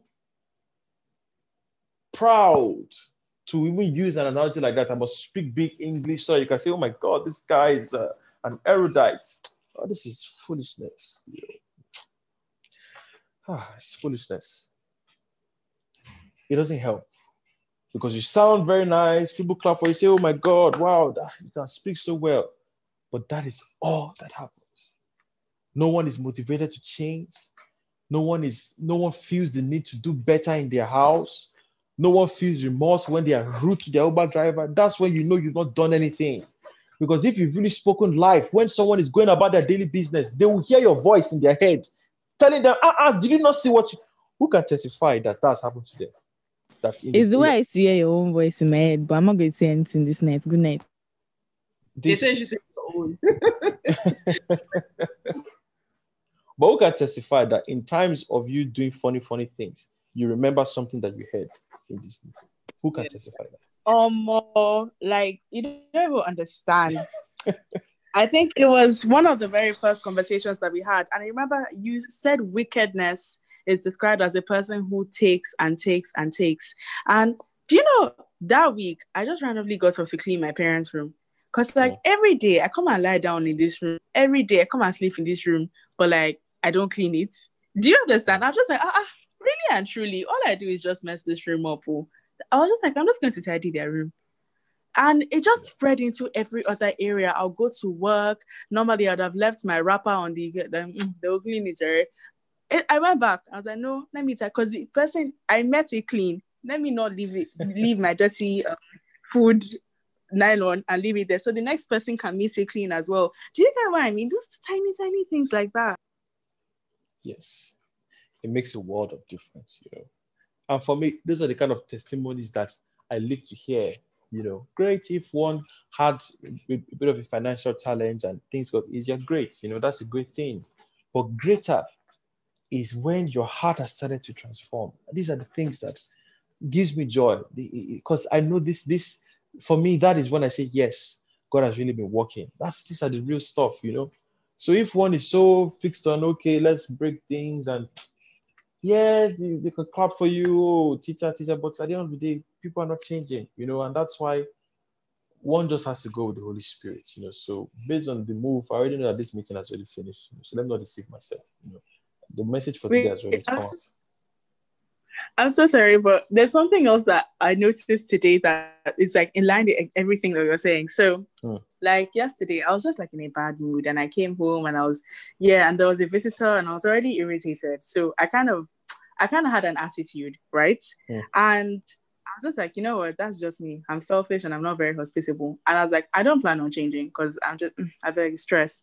Then that evening I was doing worship and I was like really into it. And as soon as I was like starting to worship and sing, God was like, you know, the worship that would mean more to me is the one that, the worship that would mean more to me is if you change your character, not this one that you're using to sing. Yes. I was just like, you know, I couldn't continue singing again. I was like, how can you sing? Your voice is gone. I said, and there and then I literally had an image of, you know, that Bible verse, the one who sits in the throne of God as God. And like, I saw like my selfishness sitting down on God's throne. I said, yes. That is it. You know, when we start to see our own selves, that we can say, what I just said, what I just did. It takes the presence of light for darkness to be discovered. So for the fact that you can say this thing in myself is dark is a testament of the light that has risen in you. Do you understand? That is the first testament of light. For you to be able to say this is dark, it shows that there's light that is present. That's how you know light has come, when you can say darkness is here. Do you understand? So for you to be able to say, my God, oh wow, woe is me, my mouth is unclean. That tells you light has come. Because all these years, how didn't you see it? Something that's been there all this while. So it's something to think about, you know. So like I've said, you know, God has said everything he wants to say today, you know, and we'll finish the meeting. If I continue, I'll just be talking nonsense. One last thing, I beg. One last thing. From one fashionista to another, pink looks amazing on you. Amen. Thank you so much. In fact, I take that one. Well, I think this is the first time we're ending the meeting before 11. It's first time recently. Before it wasn't this long. It's just in recent times. You know what? Amen. Yay. Progress. Amen. You're welcome, Ifunanya. God bless you. God bless you. That last part about where true light is where you can see where the darkness really is. Oh boy, my head is going. Hallelujah. Amen. Amen. So yes, I would like 4 people to just to help us recap. 4 people to say one thing that they learned today. 4 people. So if you could raise your hands and then we pray and close.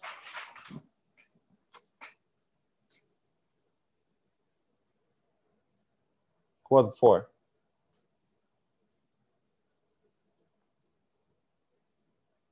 Okay. Finny, please go ahead.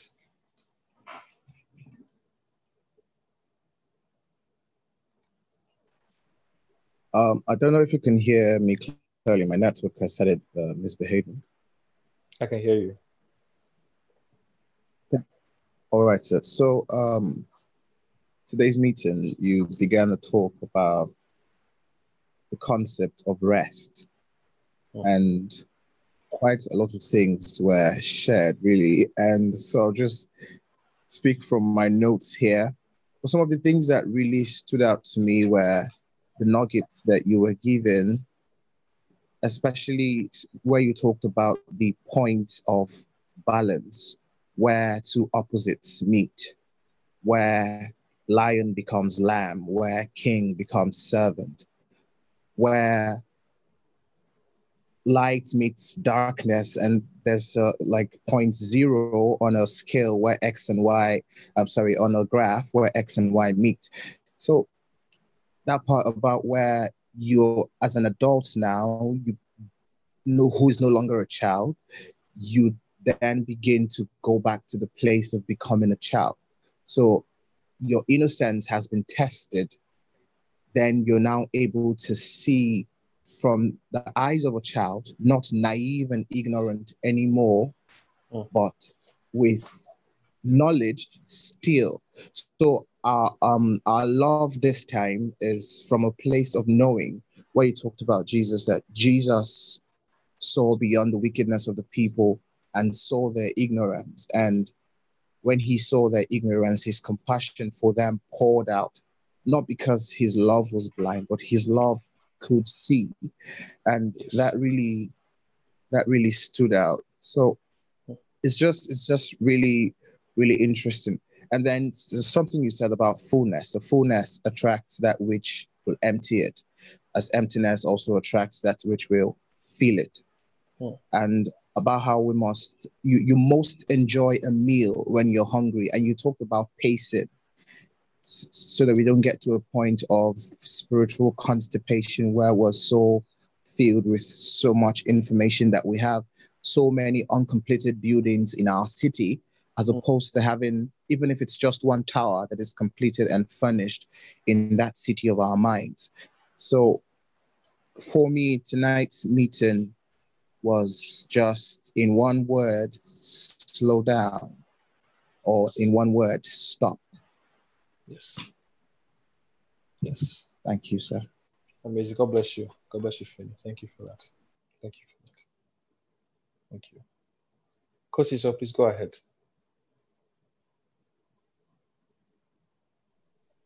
Oh, that was so detailed. Now makes my own look like something small. Thank you, Finny. Basically, so one of the things that I learned that stood out for me was, like he said initially, just being aware of the fact that God is interested in me, doing. It's not just about taking in. He also wants me to stop, to contemplate, and then to give out or to put out what it is that I'm taking in. At least that was how I understood it. And then on a personal note, I appreciated the fact that God really heard my prayer and my cry for being able to pace these things that are coming at me with such torrent. And so I'm thankful that God decided to make the meetings bi-weekly and the exercises bi-weekly. It was it was a serious answer to my prayer, so I'm really excited about that. So thank you. Thank God. Oh, God bless you, Kosi. So, actually, I'm surprised we didn't hear you since morning today. So you're here. Please go ahead. Please, you're making it. Anyways, let me not say what I wanted to say. Let me mind myself. Okay. Yeah, thanks. Okay. Okay. Okay, so what stood out for me was, I think it was when you said, it was how you played it out and you said that God has been scamming us. And I was like, you know what, that actually makes a lot of sense. It makes a lot of sense. I've been scammed. He's been he's been using all of us, playing chess, and we're all just following, you know. It's mostly because everything that you said here, this is like the culmination of maybe 2 weeks or 3 weeks worth of feeling. I've been feeling it, but I didn't understand it. And you know, at some point you get into it and you're like, man, this is the enemy. What do you mean? Come on, I will worship my God. And you don't realize that actually it's God telling you to slow down. One thing that happened was in the middle of all of this yesterday when we did the Thursday prayers, right? I was really tired. I was really tired and I wanted to rest, but I thought, no, it's prayers. I'll go. And in the middle of the prayers, I cannot explain to you what happened because I logged out, like I shut down everything. I said, I can't be here. I left and I was like, no, go back on. But I started getting irritated from inside. And that sea finish that you talked about, I felt it in me this morning. And I was just saying to God, what's going on? Woke up and I was trying to pray and nothing would come out, like just nothing. At some point, I was like, man, what is this? But then after a while, he basically reminded me, it felt like he was just like, babes, you don't do anything. Just keep quiet. Today it's me. Just leave it. And now, like, after listening to all of this, it makes so much sense that the balance that he wanted was, Amaka, don't do any works. Like, this is just me. Just sit. I don't know how to explain it. I don't want to talk too much. But he was saying, you don't have to do anything. Just be. And even in your being, I'm still here. It's not by your works that my presence, it's not because of your works that I'll be around you. Even when you just are, I'm still here. But yeah, the scamming. The scamming is, I see it now. I think even when you said, sorry, it's all like, it's scattered in my head, you know. I'm not like confident who's very articulate, so sorry. But even when you said when you were talking about how God uses Satan to still, when you mentioned how Jesus said that Satan wanted to sift Peter like wheat. Yes. And I was just like, that makes sense. That even when he fell from heaven, as the Bible says, God didn't say, well, this one is spoiled, I'm just going to take him out and throw him. His spoiled beans, go in the bin. I'm done with you. But he was just like, no, I'll keep you around because he still fits into the plan. Long and short of it, he still fits into the plan regardless. I'm really hoping that I'm saying all of this correctly. But yes, that's what I have said. I mean, that's what I've learned. Sorry. That's what I've learned. Absolutely. Interesting. God bless you. That was splendid. Thank you so much for sharing what stood out to you. Thank you. Thank you so much. Yes.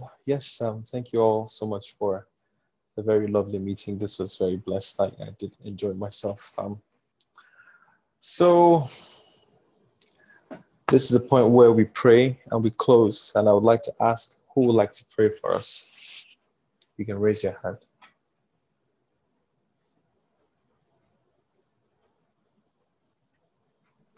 I'll go. Oh my God. Okay. Sorry. Okay, go ahead.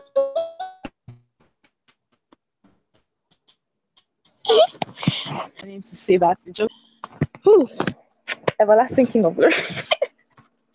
Father, in Jesus' name. Father, in Jesus' name. Dear Lord, we thank you. Thank you for rest. Thank you because you play the coolest game in all of history. You created us and put all of this potential in us, but you left out that rest and hid it in yourself. And it's so cool. Thank you because we have to find you to find it. It's worth our search. It's worth everything. Thank you because you make it worth it. Thank you. Thank you for creating something so wonderful as Sabbath. Thank you for family. Thank you for love. Thank you for the ability to just stop. Thank you for death. Thank you for cycles. Thank you for the duality of our natures. Thank you. Thank you. Father, we just say thank you. Lord, we ask that when we start to forget, that we find our rest and our help in you. We come in that still small voice that makes everything better. And you remind us that we're your babies. And the most comfortable place will always be Abba's arms. In Jesus' mighty name, we pray. Amen. Amen. Amen. So Miriam,